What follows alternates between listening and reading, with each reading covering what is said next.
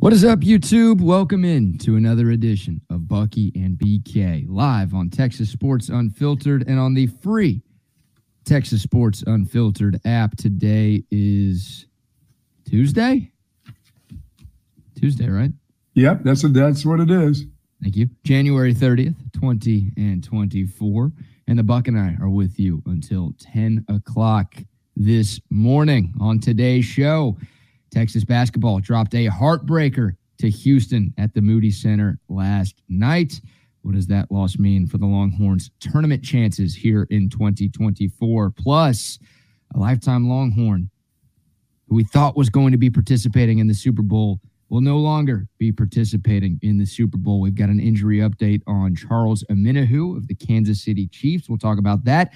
A look at some NFL mock drafts. Pro Football Network has a new 7th-round mock draft out there with one Longhorn going very high in the first round. I'll tell you who that is and where he is projected to go. We will also do some power rankings today. We will rank the football coaches in the new look SEC. Where does Steve Sarkisian fit in amongst the top coaches in the top conference in college football as Texas makes the transition to the Big 12 into the Southeastern Conference next year? All of that and plenty of fun along the way over the course of the next 2 hours. What's going on, Buck? Oh, another beautiful day in paradise yesterday. It was just absolutely gorgeous yesterday. You know, it said it was 70 degrees. Boy, it felt more like 75 going on to the 80s yesterday. It was nice. You know, big man went for a walk, got some cardio in there. But I thought it was a fantastic day, and looks like we're going to repeat that again today. So that's exciting. I mean, I'm not a fan of the cold. I mean, I can jump on a plane and go back to Pennsylvania right now and get all the cold I want, but I'd rather travel to get to cold weather. I don't want to live in it. You know what I mean? I've lived in it before. Like when it gets warm in May. Mm-hmm. No, this is good. This 68, 69 degrees at this time of year is a beautiful thing. Yeah. We've had our cold. We've had cold. We've had some rain, right? Yeah, I'm ready to be done with all that. I don't want to see creeks and ponds in the fairways. We usually don't have a spring here in Austin. No. It's nice to have some semblance of a springtime right now, right? It usually goes from just winter Armageddon to 100 degrees with no in between. So when we get these 60s to 80s days, we absolutely take them. And we had one yesterday, and it seems like we're going to have a few more of those this week, which is great. Yeah, I'm ready to get to the gardening part of, you know, I've been prepping stuff and trying to do a big garden where I'm going to actually can things, learn how to can tomatoes and different things like that. I'm going to venture into that. I've never gone that far before. You know, I've never slaughtered or hogged before. No, I'm not going to do that now, but I like to get into some of that kind of natural stuff. You know, I do gardening, but people don't understand. I do more like rose stuff and Gerber daisies and things. I'm more of a florist than an actual gardener. People must think that I'm in there growing corn and stuff. I'm a gardener, but I'm more of a flower gardener. Are you bringing back the naked gardening this year? I'm going to come with some loincloth stuff that I may put out there. How's that? Some Tarzan type loincloth gardening? No, you're not going to see the entire deal. That show's just for special people, special someone. Okay, not for you people. Your neighbors, huh? Those are the special ones. They're walking by or they're driving by and they've got to see. The ones with the binoculars. Good morning to the soldiers at Fort Cavazos, Texas, the soldiers in the state of Texas, and all those that fight for us each and every day. Thank you so much for what you do. To you and your families, thank you very much, and do be careful out there. You're giving everyone a full moon, huh? Yeah, nothing like a dark side of the moon every once in a while, you know? It's a good album. That's a great album. About all I care for when it comes to that reference. But we will have, we'll have the big eclipse here, I think in April, is it? Or March? It's one of those months. I don't do that. Remember, I just do rain. I don't do eclipses because I don't buy into it, because the next one we see, somebody will tell you, you'll never see anything like it again. And I always say, yeah, until next year. Dude, there's another one. Eclipses are the biggest crock of shit in the history of the world. I know. You described it perfectly right there. Like every eclipse is an eclipse that we're not going to see for another 554 years. Why is that? Then I see one next year. They'll say, "Hey, don't forget the one that comes back next March." Really? Yeah. Oh, it's different. No, the sun is like an inch over to the left this time. This one's even crazier, dude. Oh yeah. Like I've been told that since I was a kid. Hey, check it out. Don't look directly into it because it's the last one you'll see, and your eyes will never work again. Okay, yeah. I've now seen 50 since the day somebody told me that I'll never see another one.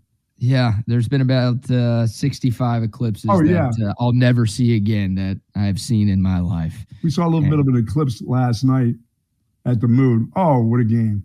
What a game.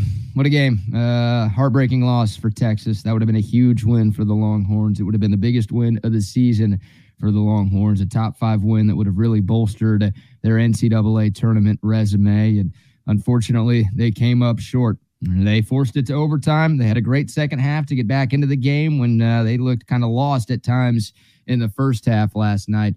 But at the end of the day, it was Houston who gets the 76-72 win in overtime at the Moody Center. Yeah, I definitely was one BK into the moral victory. You know, as we talked about it, you know, I didn't say anything about Texas is going to win yesterday at all, or they've got a chance. But I was into the moral victory part of it going into the game yesterday.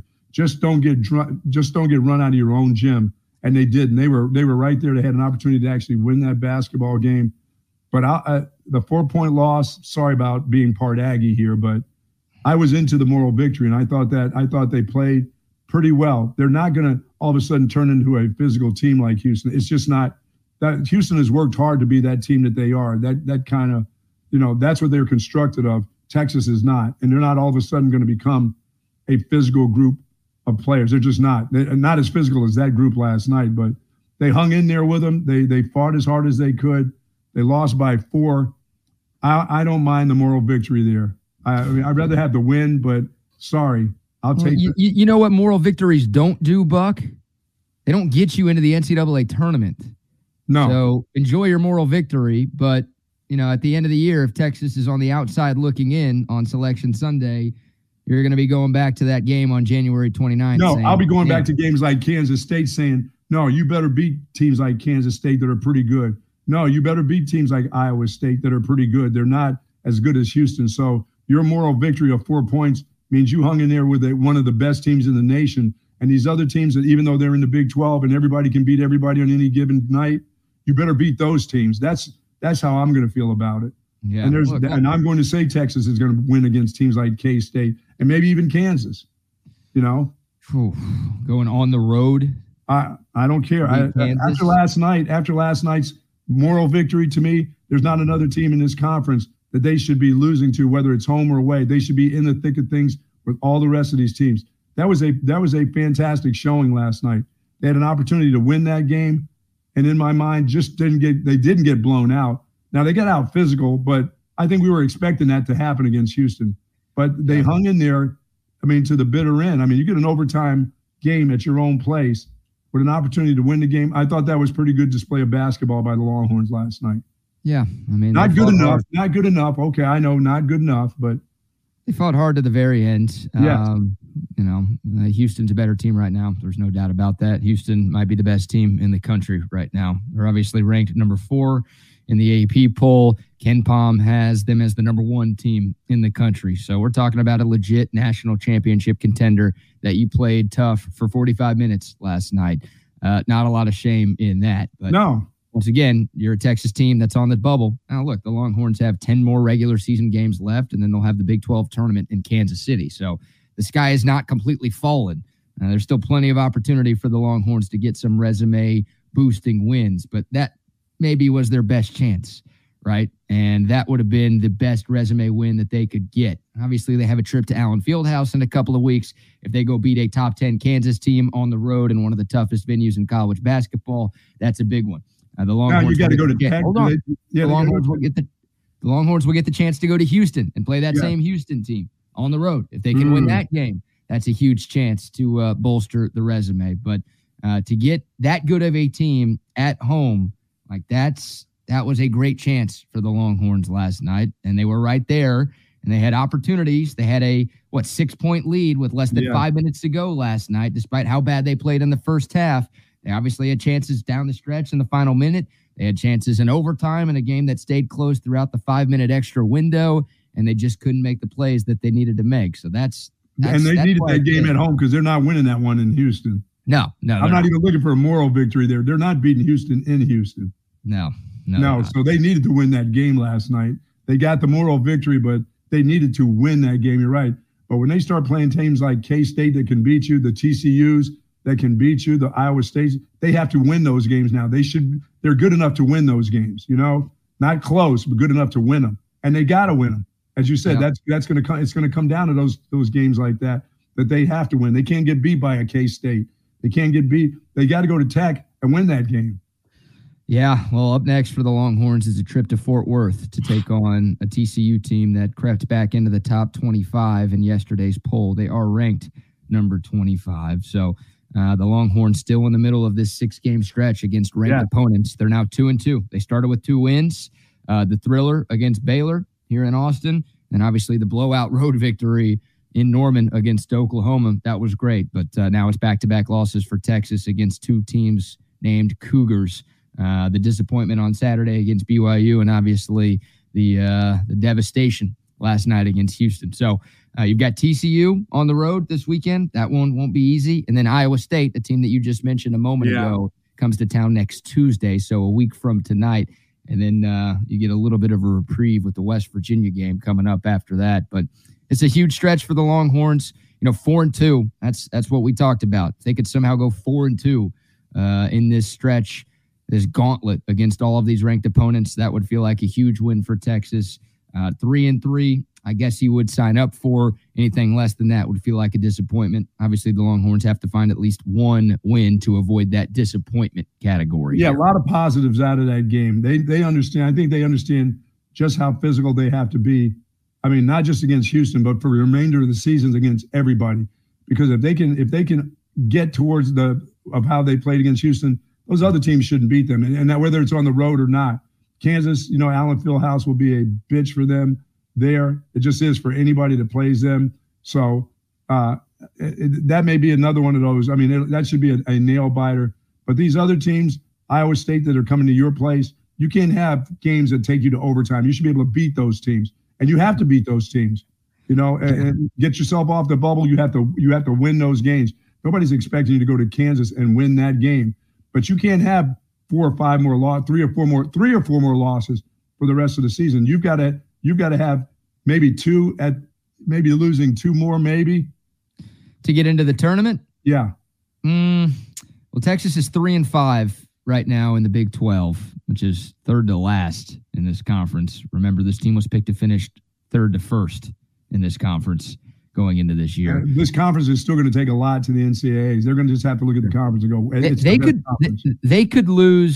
they could for sure lose 4 more and make it to the dance. If they go 9-9 in the Big 12 this year, they're going to make it. They could still make it at 8-10. Like, they could lose 5 more. And because this league is as good as it is, we've seen teams finish 8-10 in the Big 12 and still find their way into the big dance. If you lose any more than that, if we're talking 7-11, which I think there has been a team or 2 in the recent past because of how many teams make the tournament now. I think we have seen a couple of 7-11. Shout out to them, one of our great sponsors. Big shout out. Thank you very much. 7-11 teams make it to the big dance. So. But it can't be to the K-States of the world. It has to be, you have to be losing to Kansas. Tech on the road, people will understand how hard that game will be. But it can't be to Iowa State at your own place. It can't be to K-State, no matter where you play them. You know what I mean? There's another Baylor game, correct? Yeah, you got the Wackos in Wacko towards the end of the year. That's the second to last game of the season. Which may end up being a huge game. The Oklahoma will be huge. Baylor and Oklahoma are going to be huge for the Longhorns as you look at the way the season's going right now. Those 2 last games will be unbelievable, and it may get them into the tournament. Yeah. The problem with Texas when you're comparing this year's Longhorns to some of those 7-11, 8-10 Big 12 finishing teams in the past, Texas doesn't have any good non-conference wins. They have 0 good non-conference wins. The best non-con win the Longhorns have is against an LSU team that's like just a couple of games over 500 right now, and they're not going to make the tournament. So, Texas has not fared well against teams that actually will be in the big dance this year. They've got a couple of nice wins. Obviously, the Baylor win, that's a ranked win. OU win on the road, a nice win. Those are a couple of Q1 wins. That's great. But the Longhorns, they didn't play a lot of good teams in the non-con, and the two really good teams that they did play in Marquette and UConn, they lost to. So that's the thing. Like, Texas needs to win. They need to stack some quality wins in this league because they don't have that non-con victory that they can hang their hat on that, normal Texas teams have and a lot of other college basketball teams have. So, well, a lot of guys played well last night. There's some that, the old war horse that they have that comes in there with the bad back. It's just, dude, that guy's going to be hurt all year. He came into this deal hurt. He's not, every game he gets just a little bit more banged up. He's not getting healthier. I can tell you that. It doesn't look like whatever they're doing with heating pads and shoulder pads and everything else, he doesn't get better by the game. He really doesn't. He gets more banged up. And during the course of a game, when he goes down onto the ground, that's a slow climb up for him. It just is. When he went down last night, I'm looking like, wow. That is he going to get up or is he not? When he grabs his back, I'm thinking, know that pain, brother.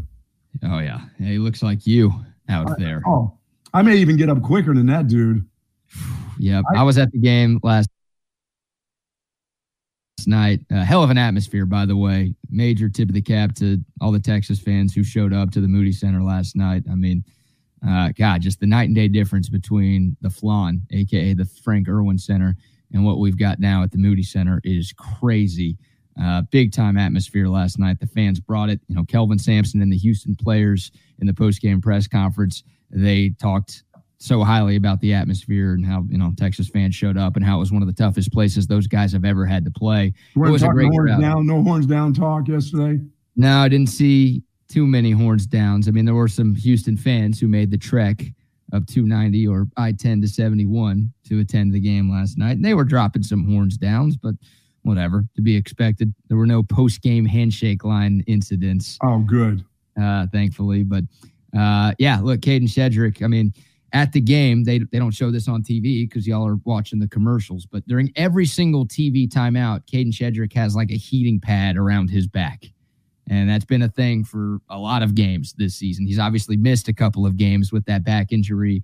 The guy had shoulder surgery on both shoulders this past offseason. So It was a great get, but unfortunately, the transfer from Virginia he started the year banged up, obviously missed the first couple of games recovering from those shoulder injuries, and now he's got back issues on top of it. He isn't the player that Texas was hoping to get when they scooped him out of the portal. No, he's just not healthy. He can't stay on the court. And he doesn't, when he's in there, because of his health issues, he's slow moving. He moves slowly. He doesn't have that quick twitch to him right now. And when you got a bad back, hard to have quick twitch going on. And you've got bad shoulders. He's just beat up. He adds a presence, every once in a while he'll block a shot, but offensively, he doesn't give you very much. He can't. No, he can't. And, there were a couple of Longhorns who were no-shows last night. Tyrese Hunter, another milk carton game for him. And he's just had way too many of those. And when he goes up against great competition, oh, my goodness, he's a non-factor way more often than not. And he did nothing on either end of the floor last night. He played 42 minutes. He played more minutes than everybody except Max Asmus in the game last night.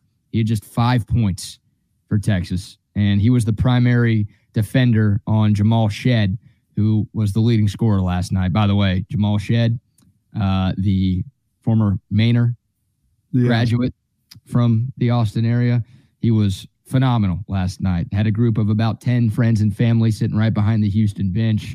You talk about a homecoming. Obviously, his first chance to play the Longhorns here in Austin in his college career with Houston making the leap to the Big 12. He showed up and showed out last night. Tyrese Hunter, the primary defender on Jamal Shed, couldn't stop him. And Tyrese Hunter didn't do anything offensively. So, you needed your guards to hang with the guards of Houston, and Tyrese Hunter. They can't hang with those guys. Those guys are hard. There's nobody hanging with those two. No, look, Houston's got great guard play. I mean, really, they've got three with L.J. Cryer, the Baylor transfer, who didn't play that well last night. No. But early, I thought he was going to light it up. It looked like he was hitting. He hit a couple jumpers, then he kind of faded away. Mm-hmm. Yeah. But man, it's disappointing. It's been the same narrative with Tyrese Hunter for the entirety of his Texas career. There are some games he looks like he's an NBA player. And there are some games it's like, God, is this dude really helping our team win? And last night was unfortunately. Yeah, I did like the way Mitchell played last night. You finally saw him. Every time he'd get a one-on-one, he was going to pull up, take his jumper, feel confident about his jumper, or he was going to take the guy to the hole. And then his athleticism really showed last night too. That's the kind of guy he should be every game. That should be his every game right there. What we saw against that kind of competition. When he plays to a competition that's not quite like that, he's just kind of around. This is that performance last night should be the performance that you see. 16 points, 10 rebounds. That should be him every night. Yeah. Speaking of NBA, he looked like a first-round pick last night. Like, that's what he was supposed to be coming out of high school when he was a top 10 recruit in the country. Right? Like, there's I'm sure a big part of him and a part of me that's disappointed that he's still in college because he didn't live up to the hype last year. Right. Waiting for him to consistently live up to the hype. And last night was one of those games that NBA scouts salivate over. And it's like, but you're right. Like, we need to see that more often from him. What we don't need to see more often from him is those missed dunks. He had 2 or 3 of those last night. And when you lose a game by 4 in overtime, obviously every point is critical. And there was one early in the game, one late in the game on a putback, and he missed another easy lay-in from like 3 feet away. Like, those hurt, but for the most part, Dylan Mitchell showed up. He was one of your best players, maybe your best player. What was the free throw? How did Texas do at the free throw line, BK? I didn't pay much attention to that. Now, I'm glad you brought that up. There were 2 things that killed Texas more than anything else last night: free throws and rebounding. And the Longhorns were 14 of 20 from the free throw line last night, which is 70%. Now, they made a lot of them in overtime, right? Max Asmus was pretty good at the line, but I think Texas at one point was 5 of 10 from the charity stripe. So they missed a lot early. They left a lot of points on the board. And, Houston was 12 of 16. Texas was 14 of 20 from the charity stripe. Some of those missed free throws were huge. Dylan Mitchell was one of those guys. He was just 2 of 4 from the free throw line last night. And then the rebounding. Like, we'll hear from Rodney Terry in a moment. Got a couple of cuts from the coach, and then we'll get into the Rodney Terry discussion, which seemingly has to be had after every single Texas game, win or lose. But the rebounding was a problem, and it's been a problem for the Horns this year, Buck. Texas was out-rebounded 47-36 last night. Houston out-rebounded Texas on the offensive glass 15-8. The Cougs had 19 second-chance points. And they went into the game being one of the best in the nation at offensive rebounds. Yep. Well, they are, if there's one word I would use to describe Houston basketball under Kelvin Sampson, it's relentless. They are relentless. They do not take plays off. They go after every single rebound, every single loose ball. They stop your fast break. Yep. They stop it. It's the Energizer Bunny. It's a whole team of Energizer Bunnies. They just do not stop ever. And if you take one play, if you take 1 second off against that bunch, then you're going to get beat to a loose ball, to a rebound, to the spot, whatever. And that's what happened last night. I mean, Houston, the frustrating part about Texas's rebounding struggles, Texas has 3 significant players who are, 6'8", 6'9", or taller, right? Dylan Mitchell, 6'8", with crazy athleticism and a super long wingspan. Dylan DeSue, 6'9", Caden Shedrick, 6'10", 6'11". But nobody on Houston is over 6'8". Oh no, but their wingspan is 7-footers. They go to the hole and they're aggressive. They don't play around. If that ball gets to that rim and it comes off, they don't miss very many shots, but when they come off, they're right there to get the rebound, and they'll kick it back out or they'll put it back up. Texas doesn't have guys that are ferocious like that to the boards. Bingo. You know how critical I can be of Rodney Terry. Like that's not a Rodney Terry issue to me. That's a player issue. These kids have been taught how to box out since they were 5 years old. Yes. They know what they're supposed to do when the ball goes up. There's too many times, you go back and watch the game last night, there are too many times where guys are just standing around waiting for the ball to come to them. instead of putting a body on somebody and boxing out and actually trying to go up and get a rebound. And that's one of those things that I'm talking about. If you take a second off against that team, they are going to beat you because they don't do that stuff. They don't sit and hope and wait for the ball to come to them. They go and get the ball. Brock Cunningham will take his body and push you into the crowd in order to get a rebound, but there's not enough. But he does some other things that he doesn't do well, but he'll box out and he'll go for rebound. But a bunch of them don't. Their guards aren't going to get rebounds. Those guys aren't getting rebounds because the guards from Houston are going to get the rebounds. They're going to go to the hole. They're going to go to the boards because they can jump, they can leap. I mean, Shed and the rest of those guys are physical guys that will go to the boards. They like to start fast breaks, and they also like to get back on fast breaks. If you think you're going to outrun them back down the court, they stop you at half court. They don't let you get past half court. Where you think you got a break going on, they stop the break. They do. Yeah. They stop it. Don't make you pass it off to somebody. But there's nobody behind them. Nobody gets behind those guys. No, you're right. Neither team could really get out in transition yesterday. And I'll credit the Texas team. Texas didn't turn the ball over a lot. They did a good job playing some half-court defense, especially in the second half when they got back into the game. But I'm glad you brought up Houston's guards and their constant effort on the glass. Yeah. Houston had 2 guards with 8 rebounds last night. Dylan DeSue had 6 boards. Caden Shedrick had 4 boards. Those guys are 6'9" and 6'11", respectively. 2 of Houston's starting guards had 8 boards each. Everybody is going after rebounds for them.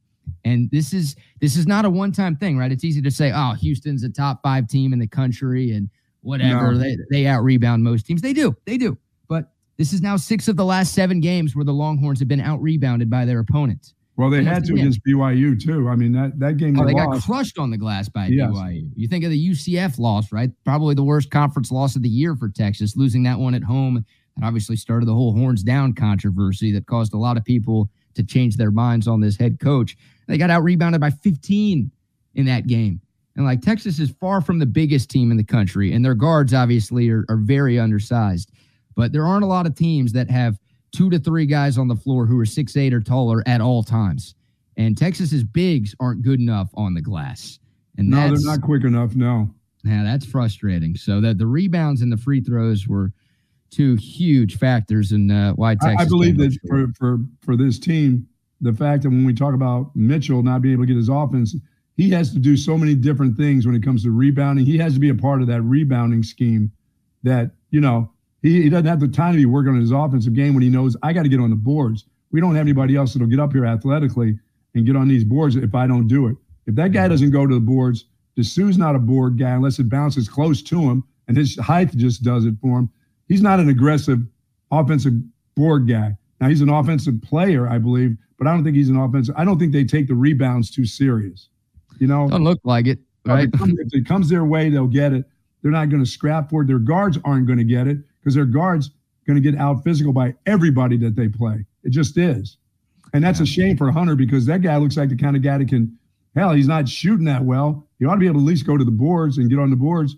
But he's always in a back pedal because of the other teams that'll get out and run. But they did a good job not letting Houston get out and run on them last night, I thought. Yeah, they did a lot of things really well last night. But unfortunately, it wasn't enough. And there were a few things that they did not do well that cost them what would have been the biggest win of the season. Let's hear one from Rodney Terry. We'll save the other one. We'll get back into this in the 9 o'clock hour for the later arriving crowd. But here's the opening statement from the post-game press conference from the head coach. Level Big 12 game tonight. I'd like to thank our students for coming out. Our students came out in a big time way for us. They were huge tonight. Overflow section up top. Made a great environment tonight in terms of having a home court. Longhorn Nation came out tonight and really supported us tonight in a big-time way. I thought our guys gave a great effort tonight against a really high-level team in our league and in the country, well coached. We have a lot of respect for. And, again, it's not enough for us trying to come close or have a moral victory. We're not in it for moral victories. We compete at the University of Texas to win.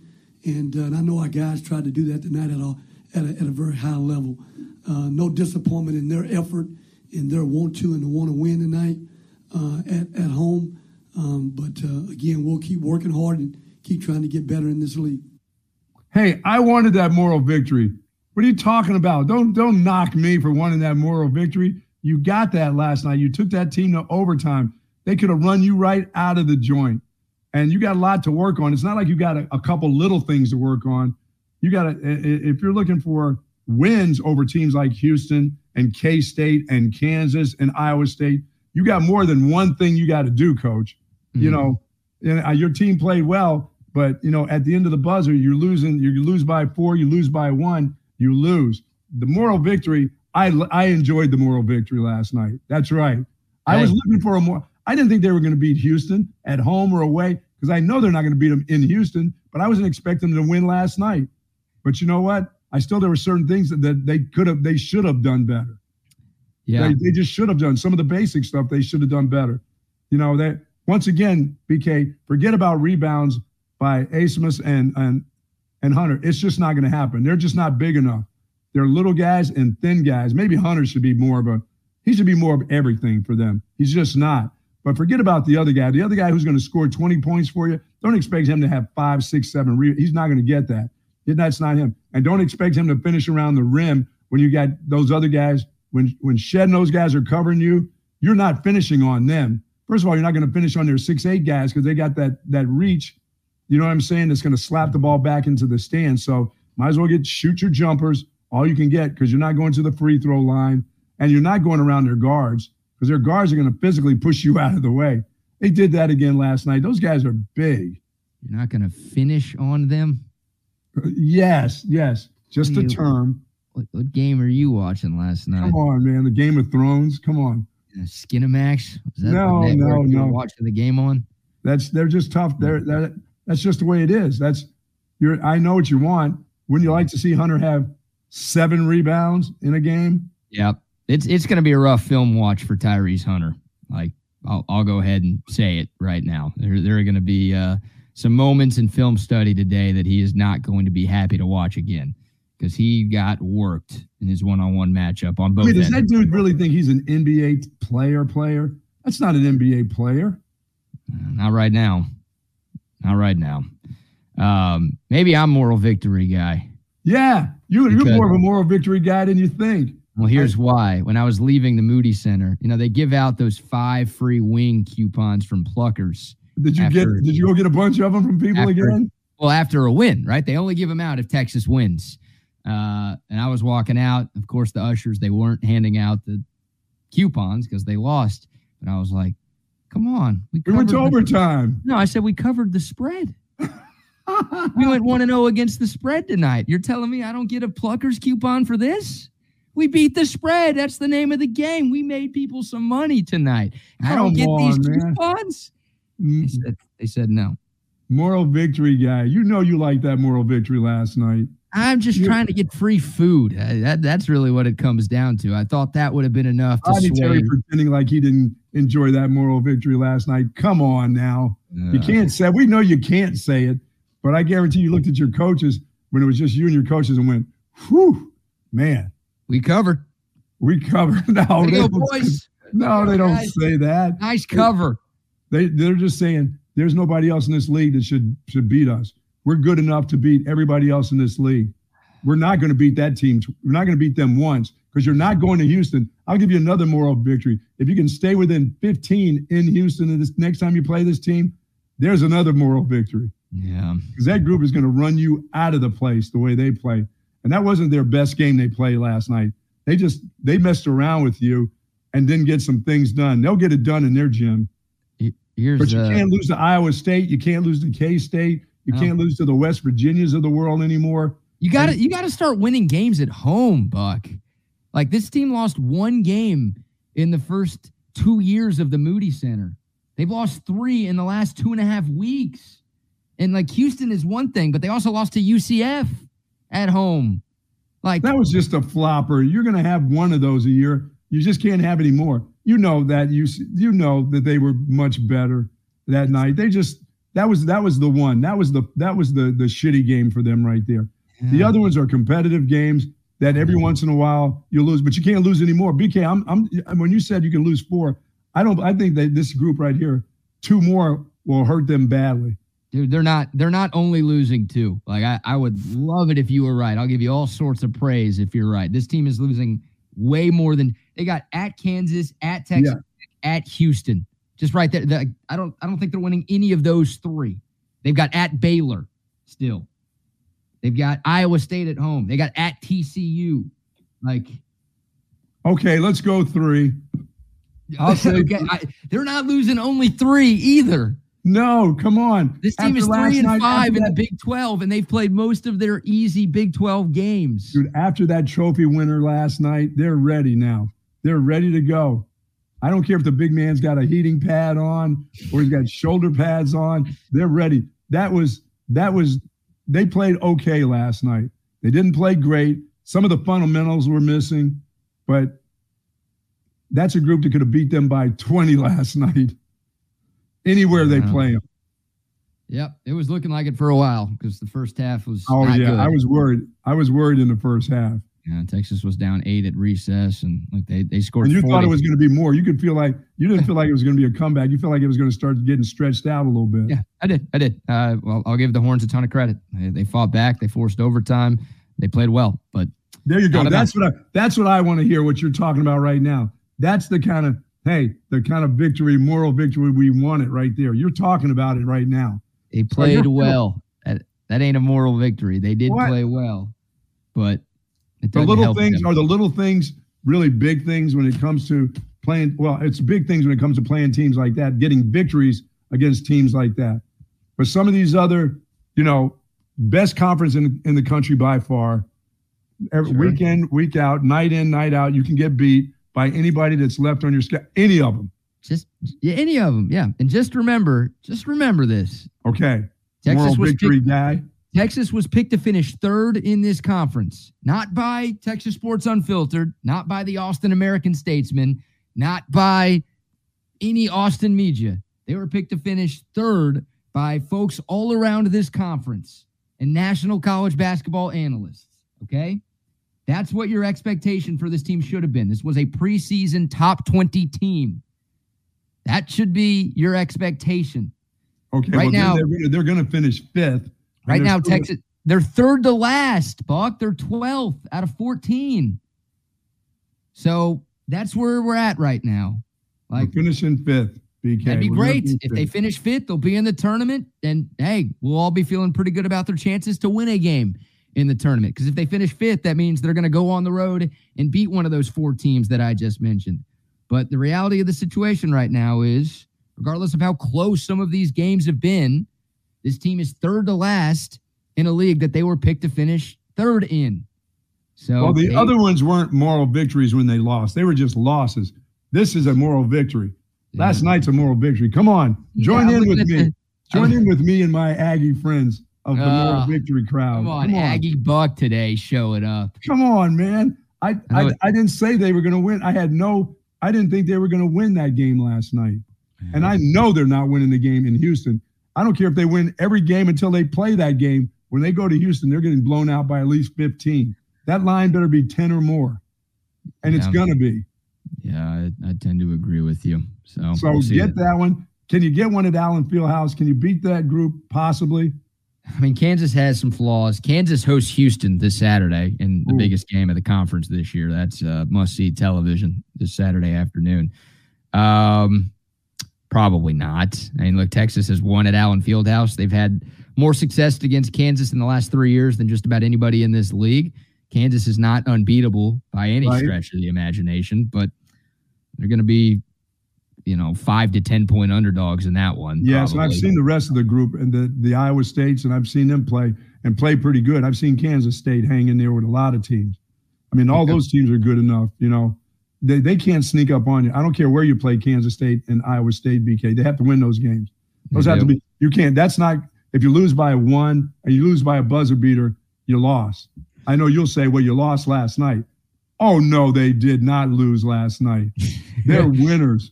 They're you heard Rodney Terry say, hey, I'm proud of the way they played. Yeah. Right? He did. I'm looking at Ken Palm right now. Ken Palm projects 6 more losses for the Longhorns. Ooh. in their last 10 games. That Houston game on the road, which is Saturday, February 17th. So 2 weeks from Saturday, that's projected to be a 14-point loss I for the said Longhorns. 15. Oh, it's going to be in there. The Kansas game right now is projected to be a 6-point loss for Texas. Wow. So, yeah, there you go. We'll get back into Texas basketball. We'll let you hear more from Ronnie Terry. I've got some RT thoughts, and I know some of y'all do as well. So keep the text coming on the Coda text line, 512-222-9328, and the YouTube comments as well. Make sure you like this video if you're watching on YouTube this morning. Subscribe to the channel if you haven't done so yet, and please continue to share and spread the word about Texas sports unfiltered. All right, we'll get into some Texas football. I want to get your power rankings for the best coaches in the SEC going into the 2024 season. But before we get to that, Buck, how about some love to some of our sponsors? Love our friends at Texas Orthopedics, and after my walk yesterday, I may have to go over there and check them out. If you're seeking that specialized patient-focused orthopedic care, contact the experts and our friends at Texas Orthopedics. Their physicians offer surgical and non-surgical orthopedic care for children and adults, spinal care, sports medicine, trauma care, my joints, joint replacement, rheumatology, and even more. Love Dr. Christopher Danny and Dr. Christopher Stockton. They are dedicated orthopedic surgeons. The goal is to get you back into good health and that great quality of life that you definitely deserve. Texas Orthopedics is the largest independent orthopedic practice in the state of Texas. For more information, go to txortho.com. Yes, indeed. Shout out to Texas Orthopedics. Shout out to our friends at centextickets.com. They had tickets to the game last night. If you want to be in the building for any Texas men's or women's basketball game, you can find them at centextickets.com. If you're planning a trip to Vegas for the Super Bowl, you guessed it, centextickets.com. All the concert tickets you could think of. The Eagles are coming to town Friday and Saturday night at the Moody Center. If you want to be in the building for that one, I believe it's their 44th reunion tour and their 32nd farewell tour. They've got those seats for you online right now. It's simple. You just pull out your phone or your computer, you log on to centextickets.com, and just like that, all of the tickets to any live event you could think of are right there at your fingertips. As the Buck says, get them to me and get them to me quick. Heck yeah, and big shout out to our friends Mike and Troy over at Big Hat Spirits and bighatspirits.com. Had their mocktail yesterday. As I came off of my walk, my cardio walk, I said, let me try this and see this the type of drink I want to drink after a good walk. Well, obviously it has no alcohol in it, but it's got ginger, it's got orange, lemon, it's got lime in it. And I do love that hint of ginger that it has in it. But I put a little water in there. I added water in there with ice. And boy, what a great drink after a nice workout. Good stuff. That ginger, love that ginger taste. And I love it, the fact that, hey, it's thirsty. It quenches my thirst, but it doesn't have any alcohol in it whatsoever. So loving the mocktails. HEB is loving it too because they're all over HEB right now and getting in the stores. And you'll love it too. I mean, if you want to be at a party and you're not interested in having a Coca-Cola or sugary iced tea with you, and everybody else is having their Allstat or some of the other fine drinks that Big Hat has, get yourself one of those mocktails. You'll enjoy it. You can drink more than one of those things. And it is absolutely fantastic after coming off the golf course and your buddies are slamming them like BK slamming those All-Stats the other day, getting rid of that six-pack while playing. You get yourself a mocktail and the taste, you're going to absolutely love the way it tastes. I loved it yesterday. It was great because Big Boy's getting big, going big now. Don't forget that. Big Boy, you're doing cardio. What do you mean? You're losing weight by doing all that walking. No, I've got to get the hamstrings ready. Got to get that back ready. Because I'm going to start stretching out before I play golf from now on, too. Next year, 25, I'm going to start my stretching routine. It's January 24, and you're saying next year you're going to start? You're going to push this off 11 months before you Yes, I'm going to just go out there right out of the car and onto the first tee until 2025 when I really get serious. Well, that is awfully lazy on your part. Thank you very much. You're already making New Year. It's either lazy or it's innovative. Maybe you're being. No, my New Year's resolution has always, over the last 15 years, been the same. I'm going to hit the lottery this year. This is my year. There you go. This is the year? This is the year. You're playing the lottery like every week? No, I mean, only when it's over 30, 40 million. Because anything less than that, I don't want that. That's just a problem. You know what I'm saying? You wouldn't take like 10 mil? No. That's only going to get me mad and the government mad at me. So no, I need it to over 30 million. Okay, over 30 million. Yeah, I love how progressive you are, making New Year's resolutions for next year already too, with your stretching plan. Very smart on my part. Yes, indeed. Our guy CB asked earlier if we're wearing matching hats. Yes, we are. Yes, we are wearing matching hats from our friends at Covert BK, and I don't think Dan or Hayden are wearing these hats in the commercial, but we'll let you see them because they look a lot better than we do. Hi, I'm Dan Covert with my wife Hayden. Welcome to Covert BK. Our newest location in the gorgeous Hill Country includes Buick, GMC, Cadillac, Chrysler, Dodge, Jeep, and Ram, and hundreds of pre-owned and certified vehicles for you to choose from. We have 3 service departments that are ready to take care of your car, truck, or SUV with 86 service bays to accommodate any repair and get you in and out quickly. Come visit us today to select the vehicle you've been dreaming about.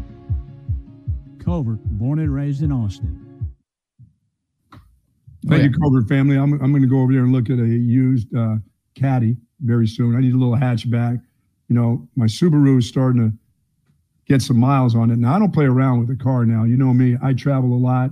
I drive a lot. My wife thinks I'm a professional trucker who drives a Subaru. So I'll put 45 to almost 50,000 miles on a car a year. That's just me. I got to get out and go. I can't stay in one place too long. I got to be on the move. So got to go see the folks over at Covert BK's about one of those caddies. I like those caddies with the hatchback. I like those. I don't know, what are they? 1, 2, 6. They go all the way up to like 6. They got all these different numbers. That's why I need to go out there on a Sunday and jump the gate and check them out. You know, why can't you go when they're open? No, I like to look at things for myself first. I like to view the product, and then I'll come over and ask for help. I don't want somebody talking to me immediately. Now because you people don't understand cars, need to go out there and have somebody help you. They got plenty of salespeople awaiting you. Me, I got to get the feel of the car. You know what I'm saying? I got to eyeball it, like a slot machine, put my hand on it a little bit, you know? You can do that with somebody else there. You know that. Anybody watching me while I feel up the cars. Oh, what are you doing to those cars? Come on, man. Come on. Where's your other hand? Man in the tailpipe or something? Oh, yeah. Where's your other hand during all of this stuff? Gross. Oh, boy. How about you just said you know all about cars, and then you're like, yeah, what is it? The Cadillac 1, 2, 4, 6? Come on, man. Oh, God. All right. Our shout out to our guy, Steve Peters, the best photographer in the game. He took all of the Texas Sports Unfiltered photos at the Capitol a few weeks ago. Might need to hit Steve up for some new photos at some point soon. Heck yeah, man. He's the man, but he is a U of H fan, so he gets to rub it in a little bit today as his Cougs found a victory last night. We'll get back into Texas basketball in hour number 2. Spent plenty of time talking about that to start the show. That is the biggest Longhorn story of the day, of course. But let's talk some Texas football here, Buck. All right, buddy. And I asked you before the show to do a little homework assignment. And I wanted you to come up with your power rankings for the best coaches in the SEC in 2024. Now, obviously, Nick Saban would have been number 1 on everybody's list in every other year except this one, but he is now gone. So just curious your thoughts on the top coaches and maybe where Steve Sarkisian fits in amongst the best coaches in this conference as the Longhorns make the move to the SEC. Well, he fits right behind Kirby Smart at number 2. Really? For me, yes. And then Josh Heupel at 3 from Tennessee. Number 4, Drinkowitz from Missouri. Number 5, LSU's head coach, Coach Kelly. Sorry, Lane Kiffin, you didn't make the top 5 at Mississippi. Until you do something outside of the regular season, I don't think so. And I'm not a big Shane Beamer fan in South Carolina. I think South Carolina will always be South Carolina. They're not going anywhere. They're really not going to threaten anybody in the SEC for, playoff. I just don't. I just don't think they're going anywhere. I don't think they've jumped. I mean, for them, they're already past what they used to be, but I don't think they go any further under Shane Beamer. I just don't think so. I think they'll just level out, win 8 games a year, maybe one year win 9. But other than that, I just don't buy. I just don't buy South Carolina at all. I have a hard enough time buying Tennessee and Heupel, but I just think he's done some things over the last couple of years, and with his recruiting and his quarterback play, they've done pretty well. And so I've got Heupel as 3. Now, some people may say, really? Why is Josh Heupel number 3? I just think that the Tennessee program is still on the rise. I don't think they've leveled out. I think they're more on the rise from what they used to be. Remember, they had those down times, and it seemed like forever. I think he's done a great job at Tennessee, really. But they're going to start getting on his ass, too, about not winning championships in the SEC or being in Final Fours, you know? It's not going to be long before they're on him. Joey Freshwater, he just seems to get a pass when he goes to places like Mississippi that weren't any good, and he makes them good when they win 8 or 9 games. So they'll keep him around. But I don't buy his coaching. Okay. Now, Drinkowitz, he had a hell of a year. He's had a hell of a 2 years, as a matter of fact, at Missouri. Yeah, and Mizzou this year won 11 games. They won the Cotton Bowl against Ohio State. Great year for Mizzou. Yeah, and I've got Kelly at 5 at LSU because they have too much talent for them to stay number 5. They're just, their recruiting is too high powered. They got the Heisman Trophy winner. They're supposed to be a defensive team more so than an offensive team, and they just were horrible on defense this year. And I mean, they've got studs.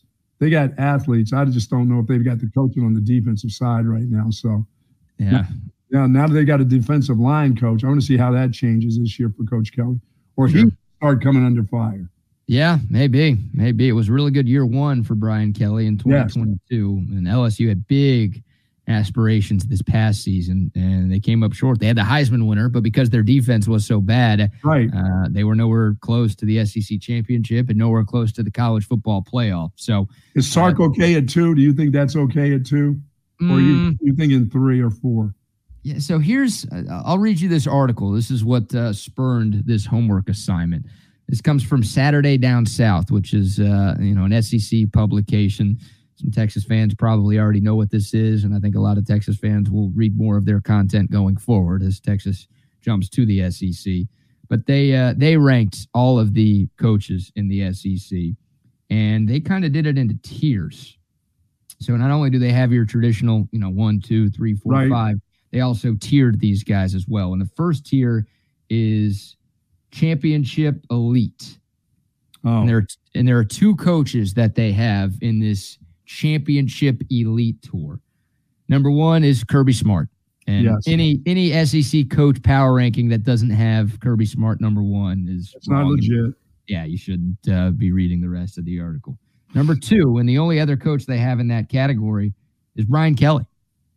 And a lot of it has to do with just what Brian Kelly has done in the past, right? I mean, had a lot of success at Notre Dame, played in a national championship game 1 year, or I should say coached his team to a national championship game 1 year. Winningest coach in the history of Notre Dame, yes. Yeah, I mean, he's got plenty of skins on the wall. So I have no problem with Brian Kelly being number 2. I would also have Brian Kelly number 2. Did he do the second best coaching job in the SEC this past season? No, not even close. He's probably outside of the top 5 if you just look at some of the other jobs that coaches were able to do in that conference. But I will. I'll side with the resume, putting Brian Kelly number 2.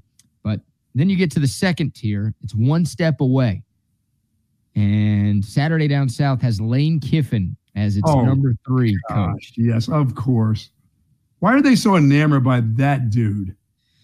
They won 11 games last year, which is a school record. They've won double-digit games in 2 of the last 3 seasons, which, you got to remember Ole Miss is not a blue blood, right? They play in the SEC West, so they get lumped in with the Alabamas and the LSUs of the world. But they don't have the history that any of those programs have, nowhere close to it. So I would not have Joey Freshwater this high either, but that is the argument that Saturday Down South is making in favor of having Lane Kiffin there. I mean, Feinbaum doesn't like him, but in a way he does like him just because he's in the SEC. He wants to tell you that he sucks, but he won't actually really say that. He only sucks when he plays against Alabama. That's when Feinbaum gets on Freshwater. Other than that, he's one of the best coaches in the nation, and Mississippi's one of the best. Yeah, I'm like, come on, man. Do you like him or don't you like him? Oh, you like him when he's not playing Alabama, but when he's playing somebody else, he's one of the best coaches. He'll beat Tennessee. He'll beat Missouri. He'll beat teams like that, maybe. Yeah, he's got that James Franklin to him. Yes. Not personality-wise, but, he's done a great job of beating the teams he's supposed to beat, Yes. But when he goes up against the best teams and the best coaches, it's not good enough. No. That's where Joey Freshwater is. And the question for him is that going to be enough? Or at some point, do Ole Miss fans say, like, hey, you've been great. You win more than most of our coaches win, but it's not good enough for you to just win, 9 or 10 games every year, but lose to Alabama. Games did you win last year? 11? They won 11 games. That's going to be good. That'll be good enough to get you in the playoffs this year. Oh, sure. Yeah, I mean, if they go 11-2 this coming season, obviously you had a bowl game in there. So Speaking of Penn State, they beat Penn State in that Peach Bowl, one of the New Year's Six. Yeah, if they go 10-2 in the regular season in the SEC, then they'll make it to the 12-team playoff. So, I think Joey Freshwater is a very good coach. I think a lot of people hold his personality against him. I think a lot of people remember what he did at Tennessee and how bad of a coach he was in the NFL, and they just, still hold that against Freshwater. So, I would not have him ahead of Steve Sarkisian right now, who is number 4. He's number 4 on this Saturday Down South coaching ranking. So I'm not totally ridiculous for having him at number 2. No, I don't think so. I mean, last year he did a tremendous job. He did a better job than Brian Kelly did last year. And look, Texas made it to the playoff and Ole Miss didn't. So you could put him ahead of Lane Kiffin in that regard too. It feels like he is building a monster. And, I think a lot of Texas fans and a lot of national people want to make sure that it can happen 2 years in a row. Yeah, right? And especially in that conference right there. Yeah, you're right. Sure, because I think, after Tom Herman's second year, we all felt really good about where he was and where the program was going. And then, he wasn't able to put it together in back-to-back seasons, right? Texas took a step back after their really successful year under the previous head coach. I think, if Texas is 11-1 again this season and they're in the college football playoff again, then I think, Sark's going to continue to rise on rankings like these. But he is number 4 on this list. Number 5, Kalen DeBoer, making the jump from Washington to Alabama. He was not in your top 5. I almost put him at 5. I almost didn't have, because of the miscues by Brian Kelly last year, I almost didn't have Coach Kelly in there at all in the top 5. That was just such because when it comes to recruiting, when it comes to having the Heisman Trophy winner, when it comes to always having a running back, a couple wide receivers at LSU. They had 2 of the best wide receivers in the nation too last year at LSU. Well, that's what helped get that kid that daggum Heisman Trophy too, throwing to the guys that he threw to. It's just the defense was so bad. Coach, how did you let that defense that a year before that with Perkins was unbelievable? How did it turn around and be so bad the following year? That's just such a big jump the way they played D last year, I guess. I blamed it on the head coach, but I probably should have blamed it on the defensive coaches, which you got rid of a bunch of them. Mm-hmm. So, I see that. And DeBoer's coming in there. Yeah, I mean, he's going to the right place. That guy can coach. Yeah. Yeah, he can. And, I mean, it's weird seeing him ranked below Steve Sarkisian on a coaching power rankings list because, Kalen DeBoer has gotten the better of Sark 2 years in a row. They played twice, and DeBoer's team is 2-0 against Sark's team. But obviously, Sark is at Texas. He's been at Texas. DeBoer is, going to Alabama, and it might take him some time to really get things ramped up. Although I will say this about Kalen DeBoer, he's not Nick Saban. He won't be Nick Saban. Of course, he's not going to hurt that quarterback, though. But Nick Saban's second year as a major Division I head coach at Michigan State, he was 6-6. This past season was Kalen DeBoer's second year as a major college football head coach, and Washington played in the national championship. So, Kalen DeBoer he's a phenomenal coach. He's won at every level he's been at. And I thought it was a really good hire by Alabama. Obviously, people are worried about the fit, and it's never easy to follow a guy half as good as Nick Saban, let alone Nick freaking Saban. But I feel like Alabama did a really good job with that hire, and I think Kalen DeBoer is going to have a lot of success in Tuscaloosa. So, he's going to help. He's going to help their. It took them a while to get their quarterback all settled and set. And is he a backup? Is he the starting quarterback? I think Kalen DeBoer's do a great job with him at quarterback. Yeah. That's the scary part for me. Sure. Yeah, I mean, Alabama still has talent. They obviously lost a bunch of guys to the portal when the Saban news dropped, but they still recruit really well. They still have a lot of talent, and they've got their quarterback back, most importantly. Yes. And you look at what Michael Penix was able to do in his time with Kalen DeBoer in that offense. Jalen Milroe, I don't think he has the arm that Michael Penix has, but Michael Penix ain't the athlete that Jalen Milroe is. No. So that's a scary thought about what Jalen Milroe could turn into with Kalen DeBoer as his head coach. So there's the top 5 for them. We'll round out the top 10 on these SEC head coach power rankings. Once again, Steve, because I'm real interested in seeing where Josh Heupel, what they think of him at Tennessee. They've got Hugh Freeze at number 6. Really? The Auburn head coach, who hasn't been there long. I think last year was his first year. They went 6-7. They obviously almost beat Alabama. Bama had that miracle 4th and 31 on that 4th and goal to win that game. They didn't get blown out by anybody. They were in just about every game, weren't they, last year, Auburn? Yeah, Are there any games that they got just hammered? I don't know off the top of my head. I'm not going to pretend like I do. I know they played Georgia close. Mm-hmm. I think they played Ole Miss close, and obviously they played Bama very close. Yeah, the real meat of their schedule, they were right in the thick of things, yeah. Yeah, I mean, Hugh Freeze has obviously been an SEC head coach before and had some success in that league. Cheater. They love cheaters. Cheaters are champions. Of course. It just means more over there. Yes. Ole Miss hired Chris Beard right away. If you can win, it don't matter. That's all we care about down here. Your boy Josh Heupel is number 7. Wow.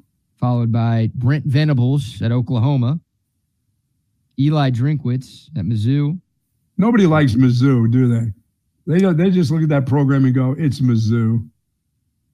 Yeah. I mean, I hate Mizzou. They had a fantastic year. I know everybody hates Mizzou. They had a fantastic year last year. Sure. They won 11 games. 2 years, I think. No, they were 6-7 2 years ago. 6-7 to 11 wins last year? People were ready to fire Eli Drinkwitz. Like last year was a massive year for him. He relinquished play calling duties, right? He was their offensive play caller. Right. He hired somebody else to do it, and it worked. So maybe that's that was clearly the right move for Drinkwitz last year. Maybe that's something that can keep Mizzou relevant in the SEC moving forward. But yeah, no, it was a struggle for him his first few seasons there. He's a likable guy. He's got a little riverboat gambler to him. I think his players love him. But can he put it together in back-to-back seasons? That's sort of the big question there. And then Mike Elko, number 10, first-year head coach at Texas A&M. He rounds out the top 10. He's ahead of Mark Stoops, who, of course, A&M almost hired. Well, they hired that guy for like 3 hours, didn't they? A little less than that. Once they found out Stoops, they said, nope, he's out.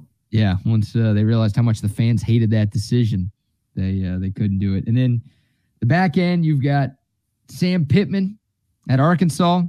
That guy was a rock star 2 years ago. I wonder if he coaches against Texas. That game is November 16th. I think it's the third to last game of the year for the Longhorns. He may be gone by then. Might be gone by then. Or that could be the game that gives him another year. We've seen that before. Yes, we have. Your boy, the tossed salad, Cliff Kingsbury. That's right. He won a game against Texas Tech when he was about to get let go. And my boy's not getting a job. What's the deal about? Is he just not a good coach? He's just a good-looking coach? Is that what it is? Cliffy? Yeah. Nobody's hired him for any. Why isn't he on somebody's staff as a, analyst? Well, he's been getting some offensive coordinator interviews around the NFL. Okay. I don't think anyone's hired him yet. I don't know if anyone's even offered him yet.